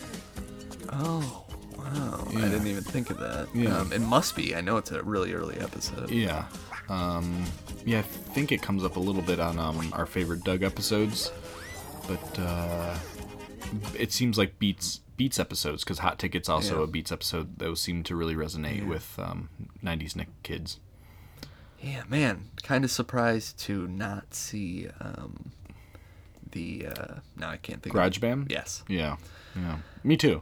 I was a little worried that people thought Secret Song was Garage Band since it had the word song in it. Yeah. But hopefully not. What is, of those 4, which would be your favorite? Yeah, I picked Doug Rocks for this one as well. Okay. Of those 4, that's, for me, it's a big one. Something about like them hanging out by themselves. It feels like the whole town is somewhere else, kind of, and they're like left alone. And then something like that happening where nobody else can see it. Yeah. Anyway, great episode. Gotcha. I went with Doug's Hot Ticket, which is they have a lot in common. They're really easy to mix up. Doug Rocks, I think, is more identifiable with like Skeeter's grounded. They're kind of just stuck doing nothing while everybody else is at the concert. And Hot Ticket is more, which I like a lot, is a road trip type of episode where they're just trying to get to the concert and going through a bunch of weird stuff. So I like that one a lot. But Cool Shoes is, I think, maybe underrated. It is. That's a really relatable episode as a kid, what Doug's going through. Yeah. Other episodes that were nominated, very close calls. Very, very close call was Doug's Nightmare on Jumbo Street. Just missed out. But also close was Doug Can't Dance, Doug's Halloween Adventure, Doug's Cookin', Doug's Sister Act, Doug's Hot Property, and Doug's Brainy Buddy.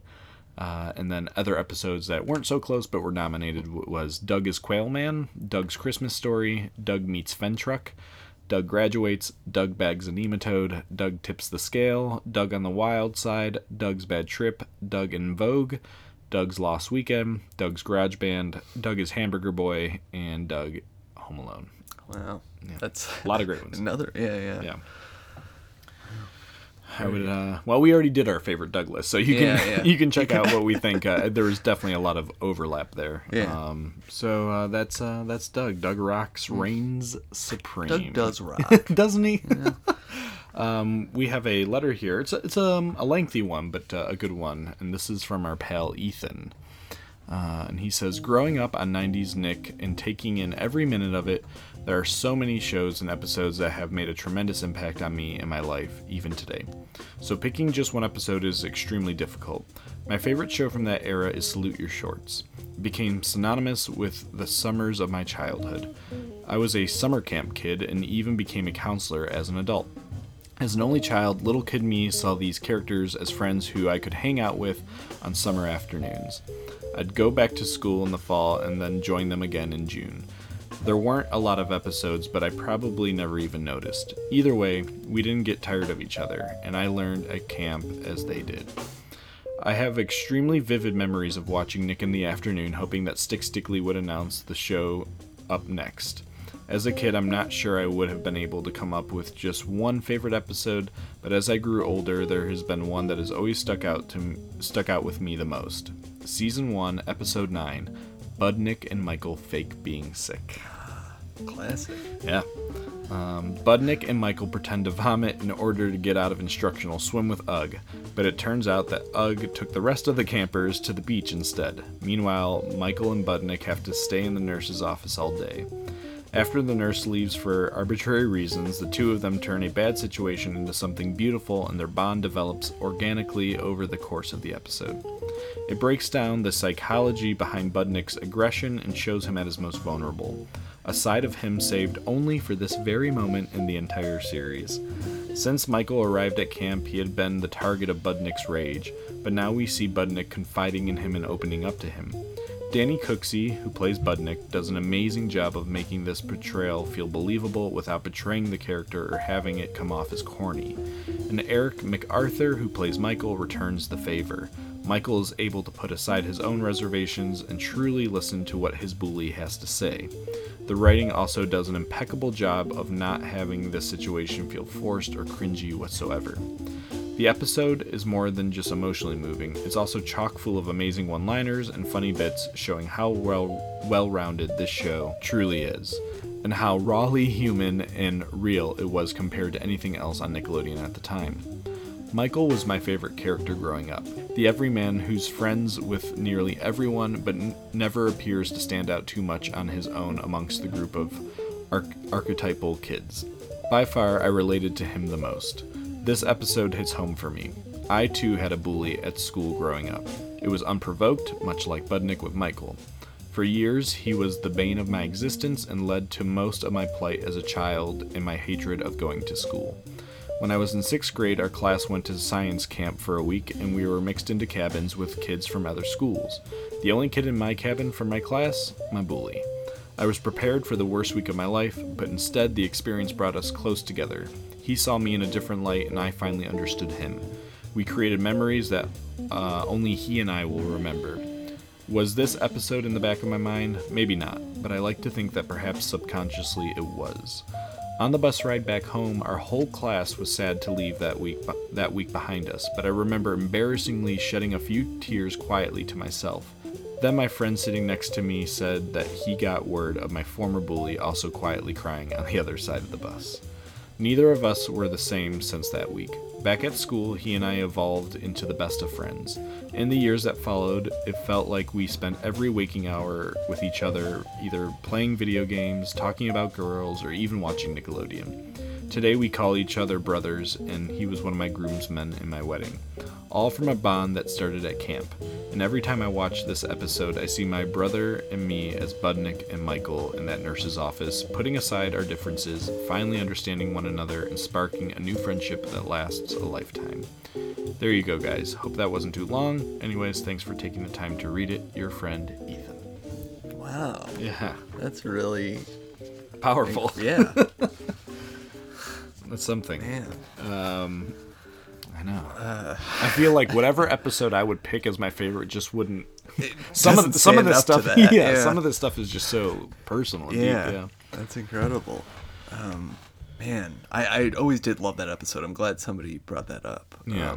It does have a great, like, bully person being picked on dynamic. And yeah, you can really see Michael in that episode, like, kind of being nervous about the situation and unsure of it. And yeah, even though it's still a really funny episode, it's, got a different dynamic to it because of that. Yeah.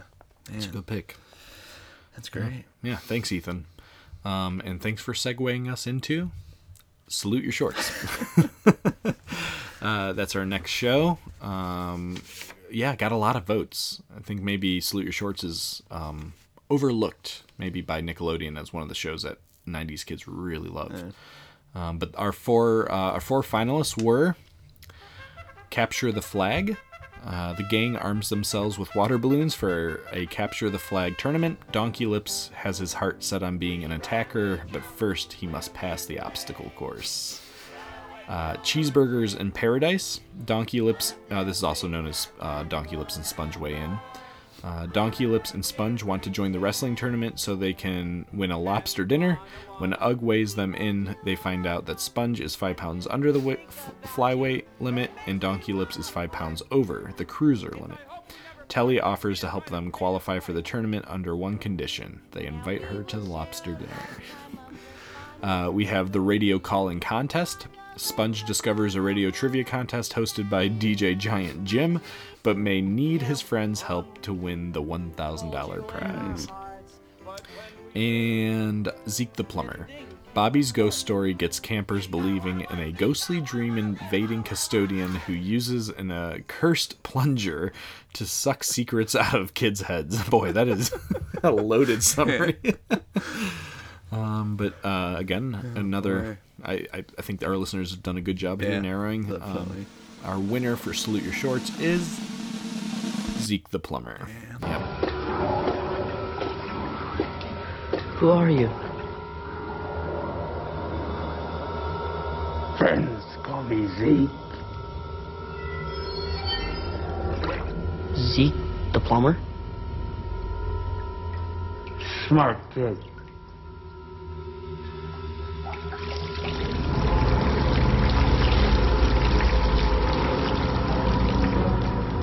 Hey, does this look familiar? Harry the Hippo? Hey, where'd you get him from? From inside your head. That's where you keep all the things you don't want anybody to know about. You're not gonna tell anybody about this, are you? Of course not. So, I mean, if the kids at camp know I have a stuffed animal and I suck my thumb, I mean, I used to suck my thumb. Attention, everybody. Michael Stein sucks his thumb and he has a stuffed animal at camp. You baby. With 43%, kind of, you know, for at least our results, that's 43 is a pretty wide margin. Yeah. Definitely the least surprising to me of all these. Yeah. It kind of has to be. It's just so good. Yeah. It's I think one of the few episodes where if you just say the name of the episode, like, people won't be like, oh, what show is that from? Yeah. You know what I mean? Besides Doug. Yeah. Zeke the Plumber is kind of like synonymous with Salute Your Shorts. Yeah. But all these are great. I do love Cheeseburgers in Paradise. Yeah. Really great. And the radio call-in contest. Yeah. That one, like, just sticks in my mind. The giraffe tongue. Anytime the kids are trying to reach out to, like, the outer world is a really fun episode. Yeah. What is your pick, Zeke? Yeah. Okay, me too. Two other episodes were very close. That is The Treasure of Sarah Madre. Yep, I like that. Our first ever episode review, if you want to go back to the days where Andrew and I were totally unsure of what we were doing. That almost made it. And then Budnick and Michael Fake Being Sick was also very close. Yeah. Other episodes nominated were The Environmental Party, The Cursed Skull, Budnick and Dina in Love, Cinderella Play, Michael Comes to Camp, Ellen Comes to Camp, Toilet Seat Basketball, Mail Carrier Mona, Counselor Budnick, and Sponge Goes to the Movies. Yeah. That's the majority of the series. Very good ones. Yeah, of course. So Zeke reigns supreme. Should we hear from another listener? Yeah. This one's from Kenny, and he sent us a little audio. X equals Y is not the quintessential episode of Pete and Pete, though it does have some of the classic hallmarks of one. A heavy dose of surrealism, a rogues gallery of villains, Steve Buscemi. But our typically main titular heroes take a back seat for this story as Ellen takes stage front and center for what is definitely the episode in all of 90s Nick that's resonated with me the deepest and for the longest amount of time. X equals Y sees Ellen in Miss Fingerwood's algebra classroom taking an existential issue with assigned algebra word problems. Why? W-H-Y. Why? Why do we have to learn all this stuff? Right now, thousands of trees are being cut down in the Amazon rainforest, and ice caps are melting. And I don't know, another shopping mall is going up somewhere. What do word problems have to say about that, Miss Fingerwood? Word problems are so important. Can you name one time in your entire life when solving one actually made a difference? It was the one question everyone had always wanted to ask. Ellen's initial conflict with Miss Fingerwood has a cascading effect that no authority figure in the school can provide an adequate answer to. Not only does Miss Fingerwood quit as a result of Ellen's simple question, soon Big Pete and the rest of the class join in on the Y revolution, and it sends school officials into a total meltdown. Little freaks, come near us. I will frappe them into a cake. Could you imagine watching this episode as a kid right before you actually had to do algebra homework? That was the case for me. This episode shook me, and it took a long time for me to actually come to terms with the conflicting emotions it imbued within me. To be honest, I still don't know if I'm completely over it. Ellen is a force of nature here, and seeing her take such a successful stand against the foundational pillars of society, even through Pete and Pete's grandiose, abstract lens, was empowering to me when I first saw it. As a lower-middle-class kid growing up in the United States, dealing with the public school system was a fact of life, and so too was the 19th century factory job-focused rote memorization model of education it deployed, and still does. I felt its shortcomings even then, though I couldn't necessarily articulate it. Her plight in the episode echoed in my mind for years, and at least once a week through grade school, I would fantasize of toppling the whole school system with her rallying cry.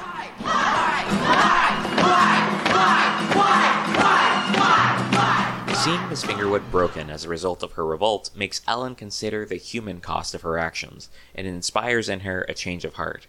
She, along with Big Pete, set on a mission to try to call her back to teaching algebra. After solving an equation Miss Fingerwood leaves behind concerning her whereabouts, Ellen and Pete find her, and triumphantly convince her to return to her algebra teaching job, and everything is back to normal in Wellsville. When I watch X equals Y now, it plays differently. These days I pay more attention to the ending. Not X equals Y, the question. X equals Y, the mathematical variable. What is Y? So, does anyone know what Y equals? Y is the moral to every happy ending in a kid's show. Drink your milk. Eat your vegetables. Take your vitamins.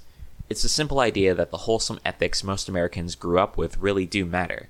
That being a productive member of society is an important value no matter when or where you're from. But to all you budding revolutionaries out there of any age, from someone who would know, a word of warning. If there's one thing the episode doesn't teach you, it's that the lessons you learn standing in opposition to those core tenets out there in the real world hurt much worse than just getting an F on your algebra final. So, Ellen, care to remind the class what Y equals? X equals Y.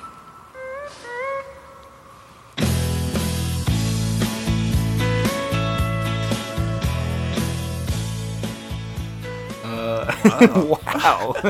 I think I'm just going to start having Kenny, one, edit our podcast, and two, maybe just do it. Analyze the episodes. Yeah, really that was thoughtful. really good. Yeah. Man, and that's an interesting pick. I wouldn't pick it toward my top list, but I love that explanation, and I think it is making me reconsider that episode. Yeah. It's a great epised of, the question every kid asks, which is like, what's the point of this? Yeah. But I love, as Kenny pointed out, that there's a human element to education too, that these people really want to share this knowledge and make a better society. Yeah.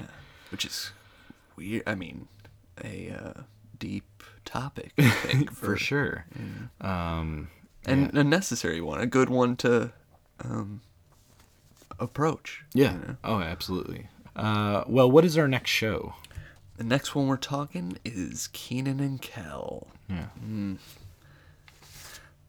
The episodes include Who Loves Orange Soda? When Kenan bets Kel that he couldn't go without orange soda, Kel attempts to put an end to his addiction to his beloved beverage with the aid of a hypnotist. Aw, Here It Goes to Hollywood. This was a 2-part episode. Yeah. In part 1, Kel wins a trip to the Orange Soda Festival in a radio contest. However, after taking the wrong plane, he and Kenan end up in Hollywood. After finding out the flight time to the Orange Soda Festival, the duo decide to explore Hollywood. Part 2, Kenan and Kel have an adventure or two on a trip to Hollywood. Well said.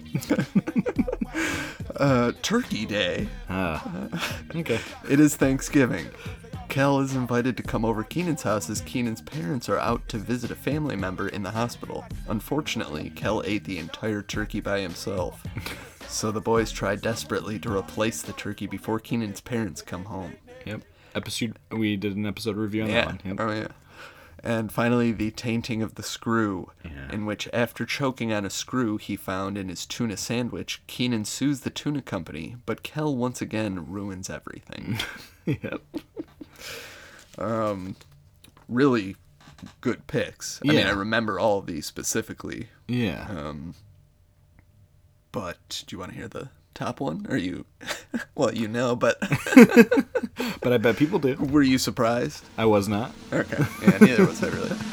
The winner is The Tainting of the Screw, with 37% of the votes. Mr. Kimball, would you care to tell the court in your own words what happened on the morning of October the 6th? I did it! I did it! Kenan! I'm sorry, man!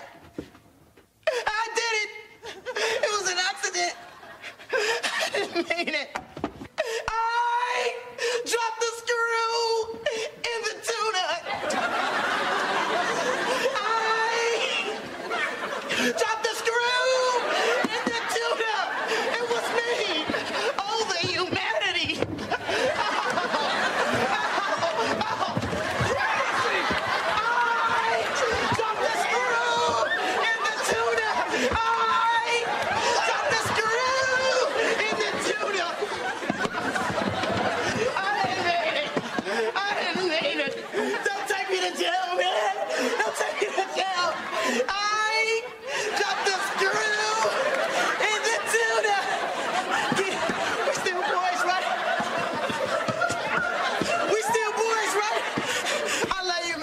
Which, I mean, come on, great episode.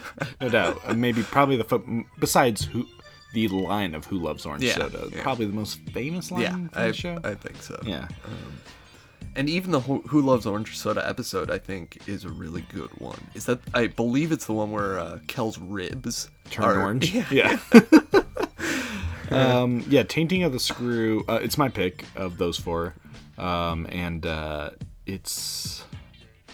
it's kind of like Kel's masterclass. Yes. I mean, it's Kel just doing his thing. And you know what? I didn't realize how early in the series this was, but it was like the second or third episode. Really early, which is crazy. It just made me think, like, oh man, when they started this show, they were at the top of their writing game. Well, we just did favorite first seasons, and that's true. Yeah, it's a good first season for sure. Right. Is Tainting of the Screw yours? Yeah. Yeah. Okay. Yeah. Other really close ones were In the Line of Kenan, Parental Guidance, Merry Christmas Kenan, IQ Can Do Better, Freezer Burned, and The Cold War. And then episodes nominated but didn't get close was Picture Imperfect, House Sitter, Twizzles Fizzles, The Honeymoon's Over, Dial O for Oops, Attack of the Bugmen, Car Troubles, Three Girls, a Guy in a Cineplex, Foul Ball, Doing Things the Hemingway, Fenced In, Two Heads Are Better Than None, The Lottery, and Mo Sweater Blues. Wow. A lot of big variation there that I wasn't expecting necessarily. And lots of great ones again. Like just to narrow down, it's just it's a fool's errand. Yeah. But Tainting of the Screw wins here. Do we have maybe a letter? Oh yeah. Yeah. It might even have something to do with this. Wow. Hey guys. Who's this from? Oh, this is from Corey. Corey, okay. I haven't written in a while, but I haven't missed an episode. My favorite 90s Nickelodeon episode would have to be Bye Bye Keenan, which is a 2-parter, so I hope it counts. I think we'll count it. Yeah, we'll allow it. Keenan and Kel was to me what Pete and Pete is to you guys, and while this episode was sad, it was amazing to see how good of a friendship they had. That scene where Kel runs off to get Keenan a picture but comes back to an empty house, Keenan's family moved to Montana, was old Yeller sad. I actually had something similar happen when I was a kid. Went to my best friend's house just as his family was leaving in their car. Oh, man. I didn't expect to pick a downer episode when thinking of this, but that episode really tugged my heartstrings. Thanks for letting me participate, Corey. Thanks, Corey. Bye Bye Keenan is, I think I saw it when it originally aired, but I haven't seen it in probably 20 plus years. Do you have any recollection of it? Not really. Yeah. Man, I mean, just the mention of that final scene seems familiar, but of Kel just missing Keenan. Yeah, same thing. But that's too bad. I mean, that's a difficult story. Yeah, for sure. Yeah. And what's with that? I feel like parents do that sometimes. Just up and leave. Yeah. Yeah. I think circumstances out of the kid's control. Yeah. Although, Keenan's family seems so together. Yeah. that wouldn't happen. Yeah. We also heard from Marlena, and here's her pick. She said, while there's a couple of favorite shows and episodes, the one that really stands out for me is the Rugrats episode Angelica's Worst Nightmare, where she dreams about having a scary younger brother. Every time I watched it, I'm reminded of my younger brother's favorite line from the episode, which is, "Don't eat me." Straight to the point. Angelica's Worst Nightmare. That's a pretty good Rugrats. Yeah. Pretty good. And that will serve as a suitable segue into our next category, which is Rugrats. So the 4 episodes here that are nominated, first up is Angelica Breaks a Leg. This is the synopsis is Angelica pretends to break her leg for attention. Wow, good one. Yep. Beauty contest. Grandpa Stu dresses Tommy in drag and enters him into a beauty pageant for little girls to win the grand prize, a fishing boat. Candy Bar Creep Show. The Pickles set up a haunted house for Halloween, and Angelica is determined to find all the Reptar bars. But when the Rugrats go searching for them as well, will they end up scaring her off? Lord. Who knows? And Reptar on Ice. Stu, Dee Dee, and Grandpa decide to take the babies to the show Reptar on Ice. The babies find a lizard and want to give it a Reptar bar because they think it is his baby. Oh, I'm sorry, a Reptar toy, and because they think it is his baby. Yeah. Another 4 great... Yeah, really good ones. Yeah. Our winner here is Reptar on Ice with 33%. I'm just a dinosaur! Hey, Dobby. Are we gonna give Reptar his baby now? No, not yet. He seems kind of busy. Brilliance. Sheer brilliance. They say he's a menace, but I love him. Sure, he smashes cities, but I love him. Dobby, we better get Reptar his baby before he falls asleep, too. Yeah, Chucky, maybe you're right. Come on, let's go. Yes, I love him. Yes, I love him. He may be a dumb old dinosaur, but I love him. Oh, no, Dobby, he's gone. Reptar, Reptar, gotta find that Reptar, Reptar, Reptar. Did you see your Well, only 12,380 performances to go. Yeah, great one. Yeah. The song is like the most memorable thing to me. Yeah. Reptar. Yeah. Yeah, it was one of my favorites when it came on. And it's got that great element of the Rugrats kind of crawling around behind the scenes while the parents are distracted, as always. Did you have any experience with like Disney on Ice as a kid? Only with you. The only time I remember going is with your family. And yeah, we did go when we were little, we went a few years in a row at least. Yeah. But this always makes me think of that. Yes. Like that experience, that weird ice show. It is a weird thing. Of I don't know. It just doesn't seem like they should go together. Yeah. It's very strange. I do remember getting a Hercules cup from that show, which I had for a very long time. So Reptar on Ice, is that your pick, or would you go with a different Rugrats? I went with Angelica Breaks a Leg. Me too. It's hard to beat that. I just love that scenario, just the idea of that. Angelica being who she is and driving their family crazy. Yeah. It's such a great premise. I think it's one of the funniest Rugrats for sure. Yeah. I did go back and watch all these, and I think these are 4 really good selections.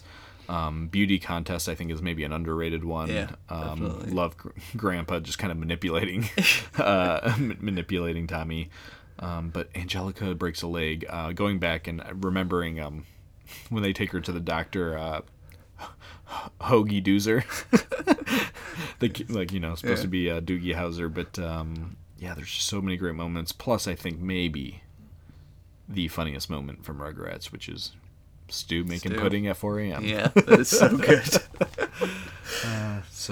But Reptar on Ice wins, and that's a respectable pick. Yeah, Reptar, great one. A big part of the Rugrats legacy. Yeah. Other episodes, very close, actually on the edge. It was between, another one. Reptar and it was between this episode and Reptar on Ice to make it to the final 4. Incident on Aisle 7. Which is where Tommy goes to the grocery store and there's a big Reptar model that he wants to climb up and see. Man, that doesn't even ring a bell for me right okay. now. Well, Reptar and Ice edged it out, and then Crazy went on to win. So, also nominated was Ice Cream Mountain, Vacation, 7 Voyages of Cynthia, Angelica Orders Out, What the Big People Do, Mega Diaper Babies, The Santa Experience, Mother's Day, A Rugrats Passover. And then other episodes nominated but didn't move on was Phil and Lil Double Trouble, Toy Palace, The Inside Story, The Bank Trick, Chucky's Wonderful Life, Real or Robots, Driving Miss Angelica, Visitors from Outer Space, Case of the Missing Rugrats, Dummy Bear Dinner Disaster, America's Wackiest Home Movies, Sour Pickles, Slumber Party, Word of the Day, The Alien, Truth or Dare, No More Cookies, Music, and At the Movies. That's a lot of episodes. Yeah, a lot of love for Rugrats, and maybe a little bit more here. Shall we hear from our pal Cameron? Yeah, let's. Hi there, Gut Buckets. As for the question of what episode really made the 90s for me, I would have to say Chucky's Wonderful Life from Rugrats. I remember watching this on TV the most, and especially since I had one of the VHSs. So I remember that episode. And also, this is an episode that introduced me to the whole It's a Wonderful Life scenario. In fact, just recently I did watch The Real Thing, and it's kind of depressing. But anyways, the reason why this stuck out to me the most is because of how important a character Chucky is to all of the people and everyone he knows. Like, Chaz just has this really rundown life to the point where he lives alone as a hermit and is even talking to a sock, and Phil and Lil just end up being reckless troublemakers to where his parents are now just in complete disarray. And I think the worst of them all was probably, as much as his dad, was Tommy, because now that Angelica has ruled over Tommy, now he's just a defenseless baby. And it goes to show that how much of a character Chucky is, and how he was actually Tommy's partner, like how much of backup he has when Tommy's around. And I felt that some of the words that Angelica said earlier are just really, really brutal, telling him that Chucky is the sort of person that just gets into people's way. And if you took that out of context, I think it would be a much, much serious and darker issue. And I know she's just 3-year-old, but man, those words are just brutal. This is like straight up bullying 101. But anyways, I just find it very nostalgic every time I watch it, and yeah, pretty much that's all I got about this episode. So thank you so much for asking me, and I hope to respond again soon. Oh, thanks, Very Cameron. nice, yeah. Yeah. A little, I think our first Rugrats shout out from a fan. Yeah. That is a great episode. Yeah. A lot of good points. I think Chucky is that character that's like kind of underappreciated, maybe. Yeah. And they kind of I mean, not as a character to the show, but like by the other characters in the show. Yeah. So I think it's a good, did good at giving him a moment. Yeah, for sure. And then, do we want to do one more listener letter? Sure. This one's from Bob. He says, "Hey, gut buckets. I'll go with that greeting since Melissa essentially reprimanded me for using blowholes last time I wrote. Perhaps I answered the call to talk about my favorite Nickelodeon episode ever with more confidence than foresight. I had an episode in mind almost immediately, but then partial memories of shows that brought me joy started swooping in and jousting for me to consider. On a different day, there's surely an episode of Clarissa Explains It All, or Are You Afraid of the Dark, or Doug that could take the crown. I also was skeptical of picking this one because it has been mentioned so much on the pod. I wanted to be different and cool, but I just couldn't shake this episode off. It's Vacant Lot." Ah, he's with Max. Yeah. Yep. I really hope no one else picks it. Oh, I'm sorry. But I know someone will. So I'll do my best to describe what I love about it here and hope it's a unique perspective. What I love most is that they go out and do something. They don't wait for the adults, they do it. When I was a kid, I had a little bit of that drive in me, but never the freedom to just take over an empty chunk of dilapidated property and make it my own.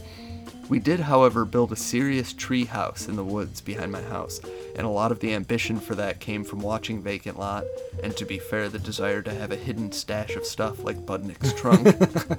The city seemed to me, weirdly, both neatly organized and essentially lawless at the same time. You could just mark this open lot as your own? Awesome. It fits so neatly between these other two buildings, which make the perfect angles for foul lines. Amazing. Anyway, the most memorable moments for me are as follows. Please note this is all from memory. I had Hulu for a while, but their customer service was so bad I will never pay for it again, so I can't watch the episode.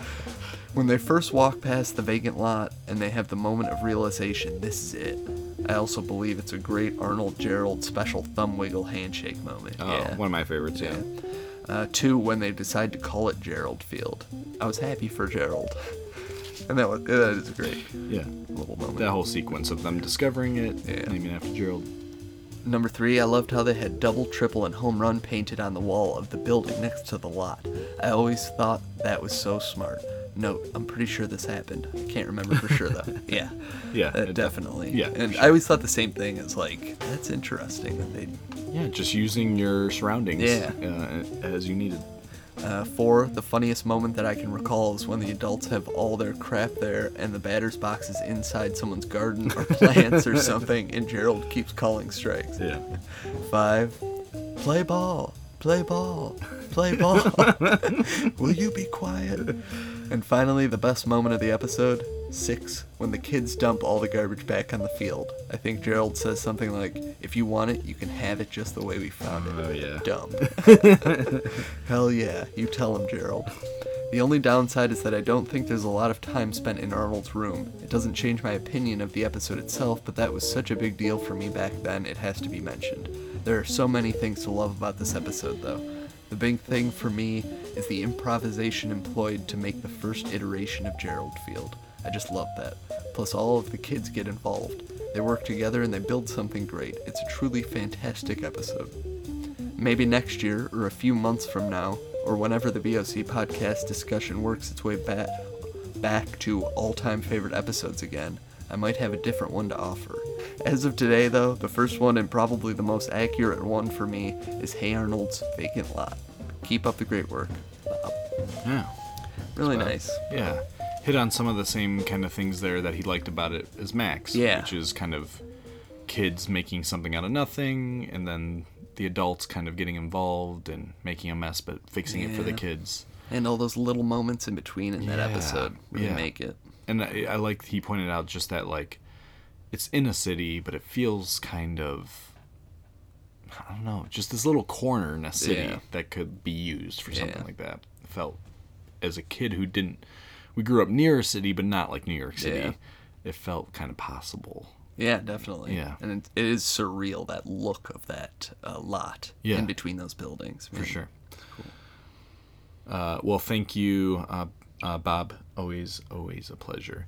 But that leads us into our last Nickelodeon show, and the one that received by far the most votes of any show discussed.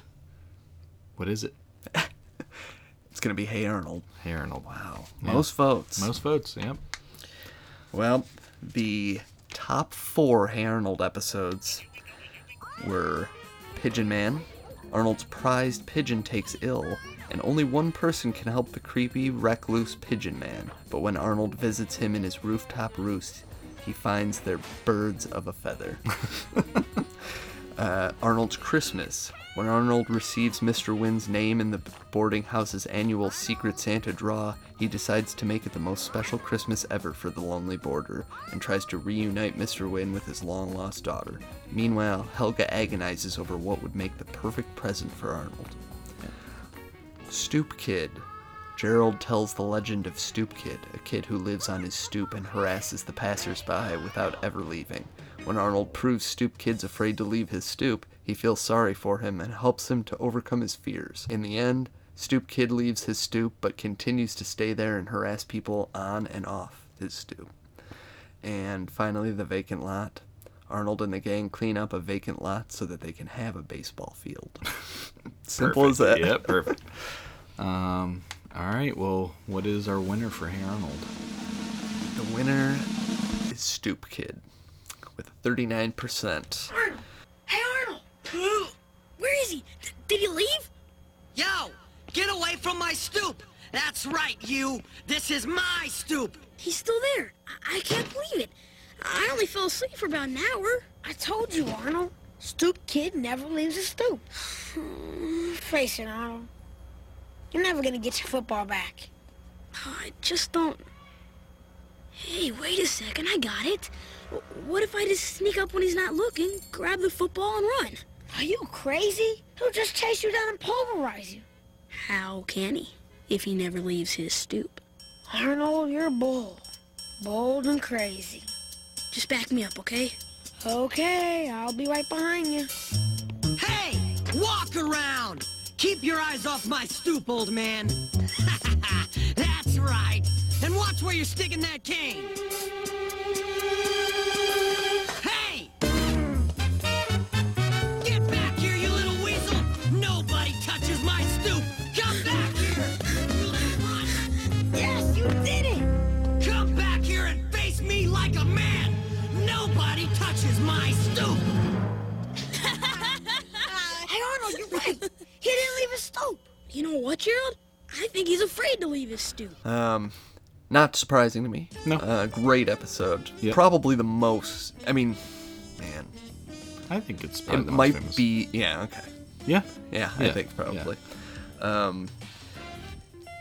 Man, I hope we talk about this episode, like, in full at some point. Yeah. I think it's worth that. Yeah. But just really memorable. The character Plus Budnick's voice. Oh yeah, looks kind of like Budnick. Yeah. And just the premise of this is great. This kid that will never get off of his stoop. I mean, it's so simple, but yeah, for sure. Is Stoop Kid your pick of those four? It is not, actually. I went with The Vacant Lot. Love it. Yep. Just something about that, man. And even me not like having a like really close connection with baseballs, like I still love that episode. Yeah. I don't know. I'm with you. That'd be my pick too, The Vacant Lot.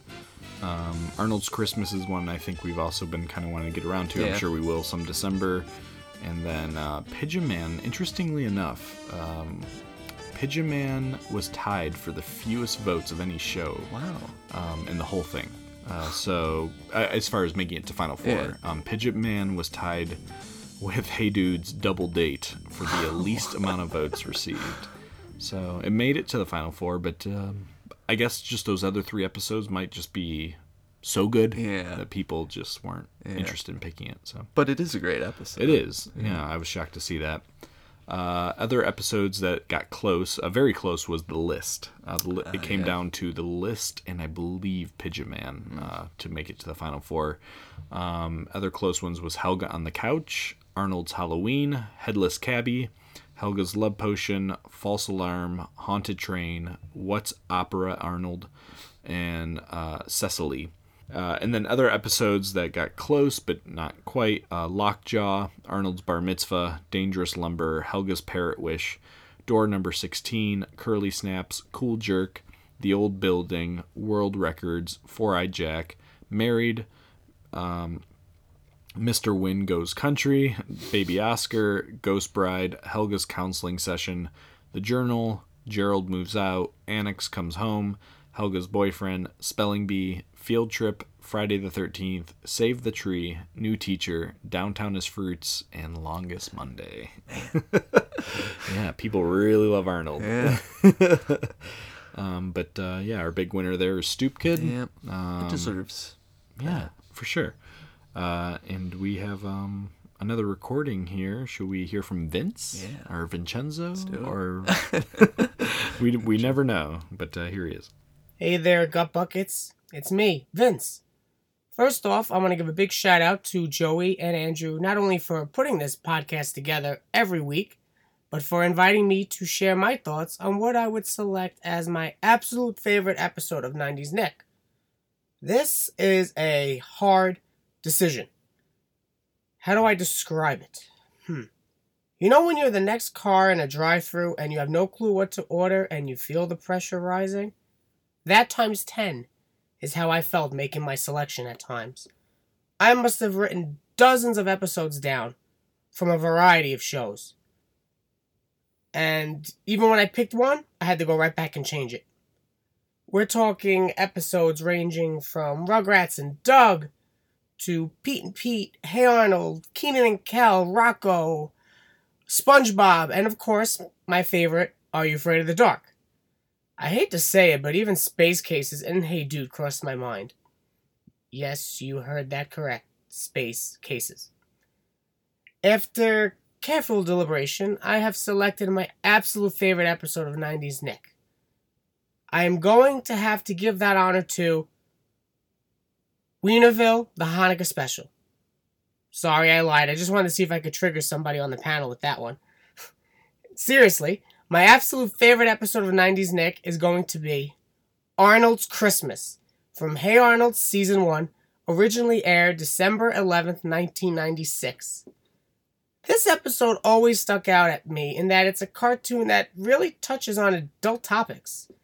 In particular, the backstory of Mr. Win, who we see evacuating Saigon during the Vietnam War, and saves his daughter by placing her in the final escape helicopter. This episode touches on so many emotions. You have your fun, lighthearted moments, and then there are some pretty sad, gut-wrenching moments. Some moments I don't even think would air in a children's television show today. I have to say, as a kid watching this episode actually conveyed to me what Christmas and the holiday season was all about. Up until then, it was all about presents and school vacations and Well, now don't get me wrong, that stuff was still awesome. But it definitely taught me how lucky I was growing up without a war around me. What family and friendship means, helping others, and placing good karma out in the world. To this day, the look on Mr. Wynn's face when he is reunited with his daughter still gets me. And I don't think they make television like this on Nickelodeon anymore. And there you have it. That is my pick. Arnold's Christmas. Wow. Thanks, Vince. Yeah. Man, a great pick. It's like, I know the episode and I know that it's good, but hearing somebody talk about it, like, all these episodes really... Yeah, pointing out what is powerful. Yes. Or, like, gives it staying power. Yeah, for sure. That moment with Mr. Wynn where they're reunited is just overwhelming. Yeah, really good.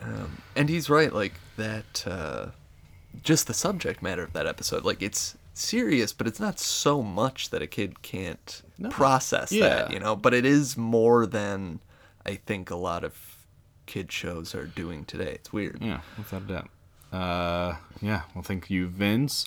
And that leaves our last category. Hey Arnold did receive the most votes for Nick Show, but our Big Orange Couch, favorite Big Orange Couch episode, got the most votes of any of them. So we really appreciate that. And that was narrowed down to 4 episodes. So your favorite Big Orange Couch was narrowed down to Dream Snick Lineup, where Andrew and I, and we call Kevin, to go over what our 2-hour block for Snick would be if it was our pick. We also have favorite Are You Afraid of the Dark episodes. You and I gave our list, and Kevin and Melissa just chatted with us. We have favorite game shows, which we did with Max. Was a lot of fun and resulted in, and Chris, we called Chris on that episode, and resulted in, of course, our famous AgroCag discussion. And then finally, our interview with Will McRobb, the creator of Pete and Pete and Kablam, and a whole bunch of really good stuff, which was our first interview we did. So those were the 4, and the winner is Dream Snick Lineup. Wow. Which was the winner last year. Won with 49%, so pretty strong win there. And it was our winner last year when we did our kind of our award show thing. So people just liked that episode, or maybe the scenario of creating a Snick lineup. Yeah. I certainly enjoyed doing that. Like one of my favorite things, trying to figure out what that lineup was going to be. Yeah. So I think that's a great pick. Yeah. I think at the time we did the lineup as far as what show we'd pick, but we didn't pick a specific show. And I wonder if it would be fun to do like a part 2 where we actually have to pick the episode. Sounds pretty good. They released those kind of those Snick tapes. Yes. Your own Snick tape. Your own Snick tape. I like the sound of it. So I'm not going to say which is my favorite, really, in this case. So we appreciate you guys chiming in there. Also nominated, was close, was Year in Review 1993, and then Write an Episode Salute Your Shorts with Kevin. Nice. So that's cool. And then other episodes nominated was our episode review of Vacant Lot, our episode review of Turkey Day, Year in Review 1991 and 1992, our episode review of Doug's Bad Trip, our Dark Dragon versus Vacant Lot episode, our Crimson Clown versus Laughing in the Dark episode, Things That Define the 90s, Dream Nick Family, our Mitchell Kriegman interview, our interview with DJ McHale, Dream Nick at Night lineup, favorite acquired shows, favorite opening credits, Write an Episode Rocco, Write an Episode Halloween, Write an Episode Keenan and Kel, our Nickelodeon Awards, and favorite theme song, all the way back at the beginning. Yeah. And that wraps it up. Listeners' favorite episodes. Yeah. It's really something. Yeah. 100 episodes. Yeah. Do you remember our first conversation about doing this podcast? I think so. Well, I don't know if it's the very first, but I remember multiple early conversations about it. Yeah. Are you looking for something specific? The one I remember is that we were at a Mexican restaurant. Oh, okay, yeah. And I remember telling you about a podcast I was enjoying, a Twilight Zone-based podcast, and just going, we could do that with Pete and Pete, and then eventually just kind of deciding to go wider. We've spoken about that before, but it seems kind of crazy to be at 100 and still gaining momentum. Yeah. Like, possibly doing 100 more. That was never really in my head. Yeah, no, absolutely not. I thought like maybe we get in the 30s or something. So it's really something. Yeah, it's really been a good time. I mean, and I've really had fun just hearing from all the different people that are into this stuff still and appreciate it. And it's just fun connecting with people about this. I think one of the things for the 100th episode is that I think the thing that has stood out to you the most is that people do want to like talk about this and kind of converse and email us or whatever it might be, tweet at us. It's really been cool to hear kind of all this feedback, and so better than you and I sitting here, and eventually we will, I'm sure, go over our favorite episodes. Is much more fun to see kind of what the consensus is amongst these fans. Definitely. Of 90s Nickelodeon. So really cool to talk about. We're going to get back to our regular routine in the weeks coming here. We haven't done... we did a ton of fan letters today, but we're really backtracked on letters all the way from, like, Year in Review 2018. So we're going to try to catch up on some of that stuff. And word around town is we have a new secret message from Sean for our next episode. So we said we were hoping to kind of start looking at some of the episodes that made it to the finals here. And we realized we haven't talked about this show in a while. So what are we doing next? Next week we're going to be talking Clarissa Explains It All again, finally. The episode Cool Dad. Ah, yes. One of the favorites. Yep. And it really is... What I remember of it is great. Yeah. And I can't wait to revisit it. Same. Yeah, it'll be good. In the meantime, if you want to get a hold of us, you can find us on Twitter at BOC Podcast. You can find us on Instagram at Orange Couch Podcast.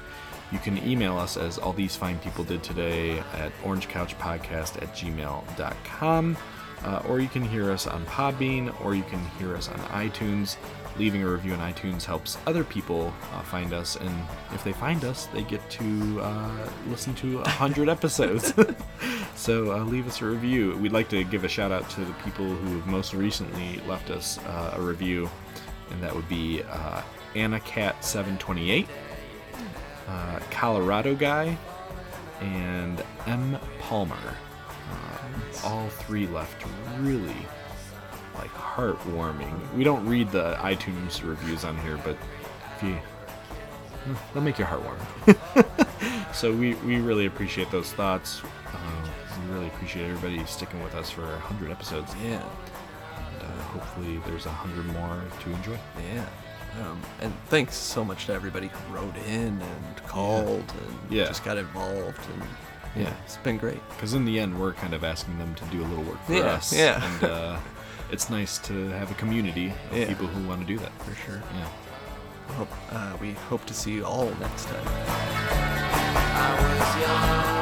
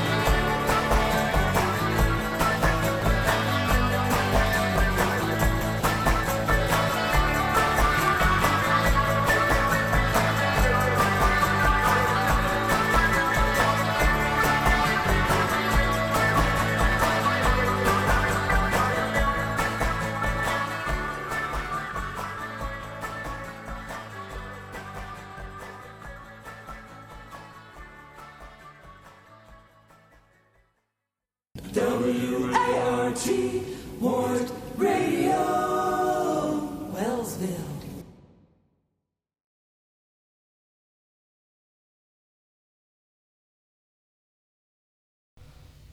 Clarissa, it's been a while. It's been about a year. Clarissa. There's some good ones. Should we just try to do Cool Dad or Total TV? I'd be into one of those. Cool Dad, I guess. Okay. Yeah. I feel like I want to see it. Yeah. Finally. All right. I'll just restart the whole thing.